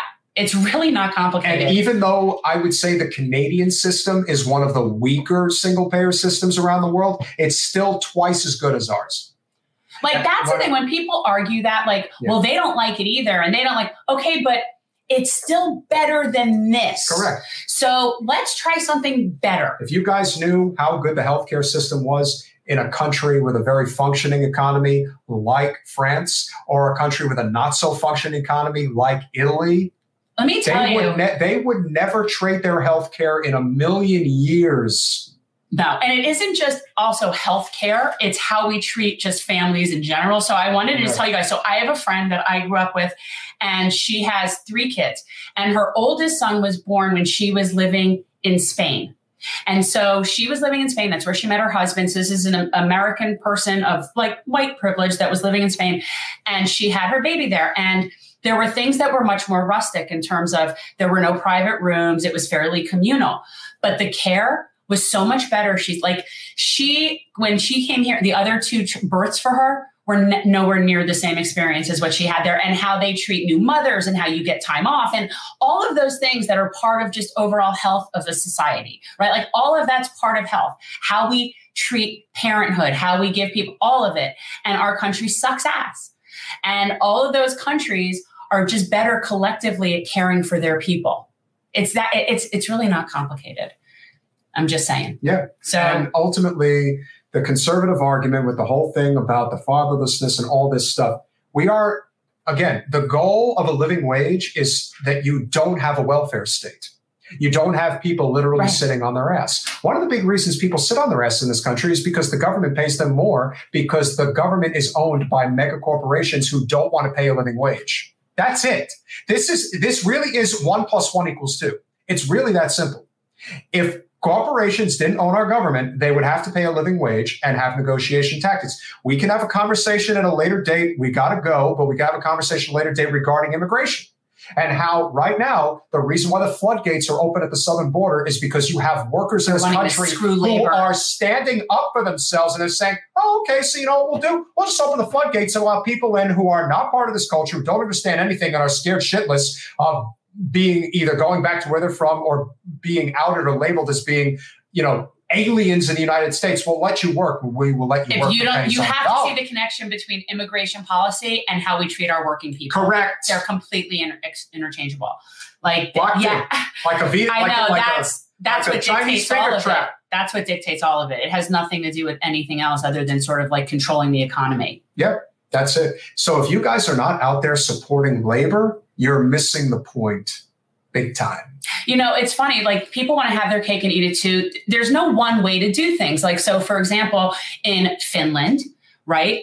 They don't have a minimum wage. Nope. They don't need one because they have extremely strong unions there. So their collective bargaining is strong enough that they don't need a minimum wage. So we don't need all of these things. We need something. That's there has to be some. We need a jobs guarantee with a living wage. We need things and to it get shows like it's you not that they are running out of excuses. They don't have anything else. Yeah. Now they're just trying to pretend like you're really that stupid. Oh my God, guys! That's what they're counting on. That's not how this works. No, we have inflation because of corporate greed. It's gouging. Mm-hmm. We have inflation because of price gouging. And so, if there's one thing you guys should all take away from this chat tonight, we've got a lot of like libertarians and conservatives here, and they overwhelmingly agree on the principal issues that we are all fighting for. When the second you get into the wedge issues and the culture war crap, that's when this country gets divided. If you stay focused on economic populism that actually gives a shit about workers, pay attention to this chat, and you'll learn a lot about the mindset of almost everybody in this country right now. Right. This is where we need to be. Not the overwoke people that are sitting there focusing on. Again, I'm not saying that hate stuff is not important. It is. But it's always done to divide and conquer. Correct. Always. It needs to be done. Yeah. Those are the kinds of things that need to be dealt with non-politically. Those are the kinds of things that need to absolutely be dealt with. But you can't legislate morality in that way. And all you're doing is pushing the right further to the right. Like it's just there are so many people that vote Republican because the Democrats are so annoying to them. Correct. They can't, like, they're so annoying. And I see it. I have often said that if the Democratic Party was the party of labor, but really the party of the Jimmy Hoffas of the world, the real rugged, even the John Fetterman of the world, if that's who was the face of the Democratic Party, people would feel a lot more comfortable being in that party. When the face of the Democratic Party is somebody like Deborah Messing, you've got a real problem in terms of how to attract people into the party. That's a big part of it. People understand that Hollywood is in the Democratic Party. They don't want Hollywood running the Democratic Party. And you know what? I agree with them. Well, they just come off as very elitist. They are. I think, they are elitist. And it's the anti-labor. Like it's anti-labor. Like they have the right talking points, but they don't walk the walk. Yeah. Like that's the thing. They don't walk the walk. They're not friends. And when people say things like, look, when you say things, why don't we move if America's so terrible? Well, honestly, to be in all sincerity, if I didn't have children, I would have been living in Costa Rica a long time ago. Like not a doubt in my mind. Oh, well. So, but anyway, I think that we have an obligation to our kids to try to make this better for them. So for me to just be complacent because, why shut up or get out, that just doesn't make sense. Then we would never get anywhere. We would never have progress. Yeah. And that's what we're trying to do. Well, we're glad you all enjoyed, but hey, we're going to ask you all for a task going into our show on Wednesday. Here's a thought. I'm sure a lot of you guys watch other shows, whether it is Secular Talk, Breaking Points, Status Coup, or even shows like Tim Pool, Steven Crowder, wherever you're watching. If you know somebody in the chat, recommend that they come over on Wednesday night and check out what we're talking about. You might be surprised. They might actually. It's going to be way over my head, so I can use all the help I can get from people because I think, Jamaro really knows like foreign policy stuff and he knows his stuff. And I'm just like, I'm sitting here like, oh my God, like really deep Ukraine conversation. Yeah. So we hope that you guys. And then next Saturday, I think we may actually have the slide. Last thing before we go. So for Jen, this is very important. This is very important. Please let everybody know what is coming up on Saturday. It might only be 3 panels. We're waiting to see if we get the 4th one put together. If it is 3, then we will get the 4th one put together at another time. The most important person, for those of you who want to hear from the horse's mouth about the most controversial issue that just happened very recently, Jen's friend, Katie Halper, will be here, along with Rania Kalik of Breakthrough News, to talk about not just what happened with Katie, obviously, but how the media handles this topic, how the media talks about Israel, any dissent. And then I also want to talk with them about the whole just First Amendment issue that all this anti-BDS legislation, it's a massive problem that we're not talking about enough. And when you start to talk about it, you get labeled as anti-Semitic. So I have a lot of issues. I'm probably going to come on a little early and have like an introduction to this because this is very hard for me. Like none of this has been easy for me. I grew up very Zionist and this has been very difficult. Like it's very inconvenient, a lot of this. So this is hard. But we have 3 different panels confirmed that we're going to be talking with. The first one is going to be like history of Zionism, basic information as to how we have been misinformed. and that we need to have facts. We need to all be on the same facts. Everybody can have their own opinion, but you can't have your own facts. So we're going to have like basically a history of the region and history of Zionism 101. Then the second group will be how the media handles this. That will be Ron Ukalik, Katie Halper, and Walker Bragman, which will be an amazing discussion. Mm-hmm. And then our third panel will be the connection and the intersection between Black liberation and Palestinian movement. There is a very strong correlation between those groups. And I think that very oftentimes, just like we throw anti-Semitism around, like we just don't like when somebody doesn't agree with us, we call them anti-Semitic. And we, as Jewish people, we were raised that there were certain people in the Black community that we labeled as such. And now when I see that connection, I realize how important it is, the connection between the Black liberation movement in this country and the fight for all oppressed people. And I see it very differently now. So anyway, those three panels are confirmed. If we are able to put together our fourth panel, yay. If we're not, maybe we'll be able to do it another time as part of the series. But this is very important stuff, guys. And I feel like this very well could be the hill I die on. And when I was saying before, like, would I stand up for people? Would I do what was right during segregation? Would I be courageous enough to say this is wrong when the majority of my friends and family think it's right? Would I do that? This is that for me.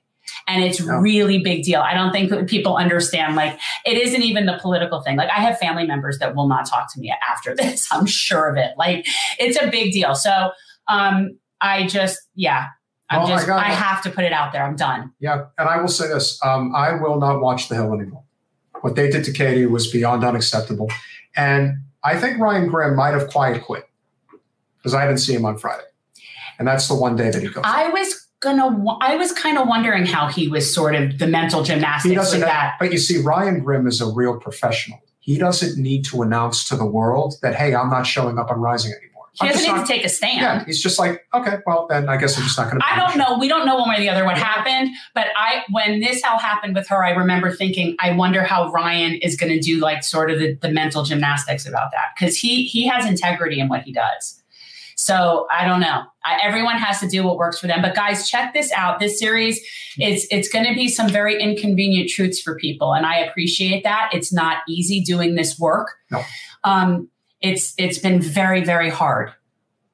Like there could be crying. Like it's very, very hard for me. Like I almost was wondering if I should put up pictures of me that I have from me when I was in Israel, because I have a lot of guilt now about a lot of stuff. Thank you, AH. Really appreciate that. Thank you. Metapoly, considering the person whose name you just referenced, take a look at our catalog, and we have a couple of videos on that person. You may have a different opinion about that person after you see it. And by the way, I am also vehemently anti-war and vehemently pro-speech.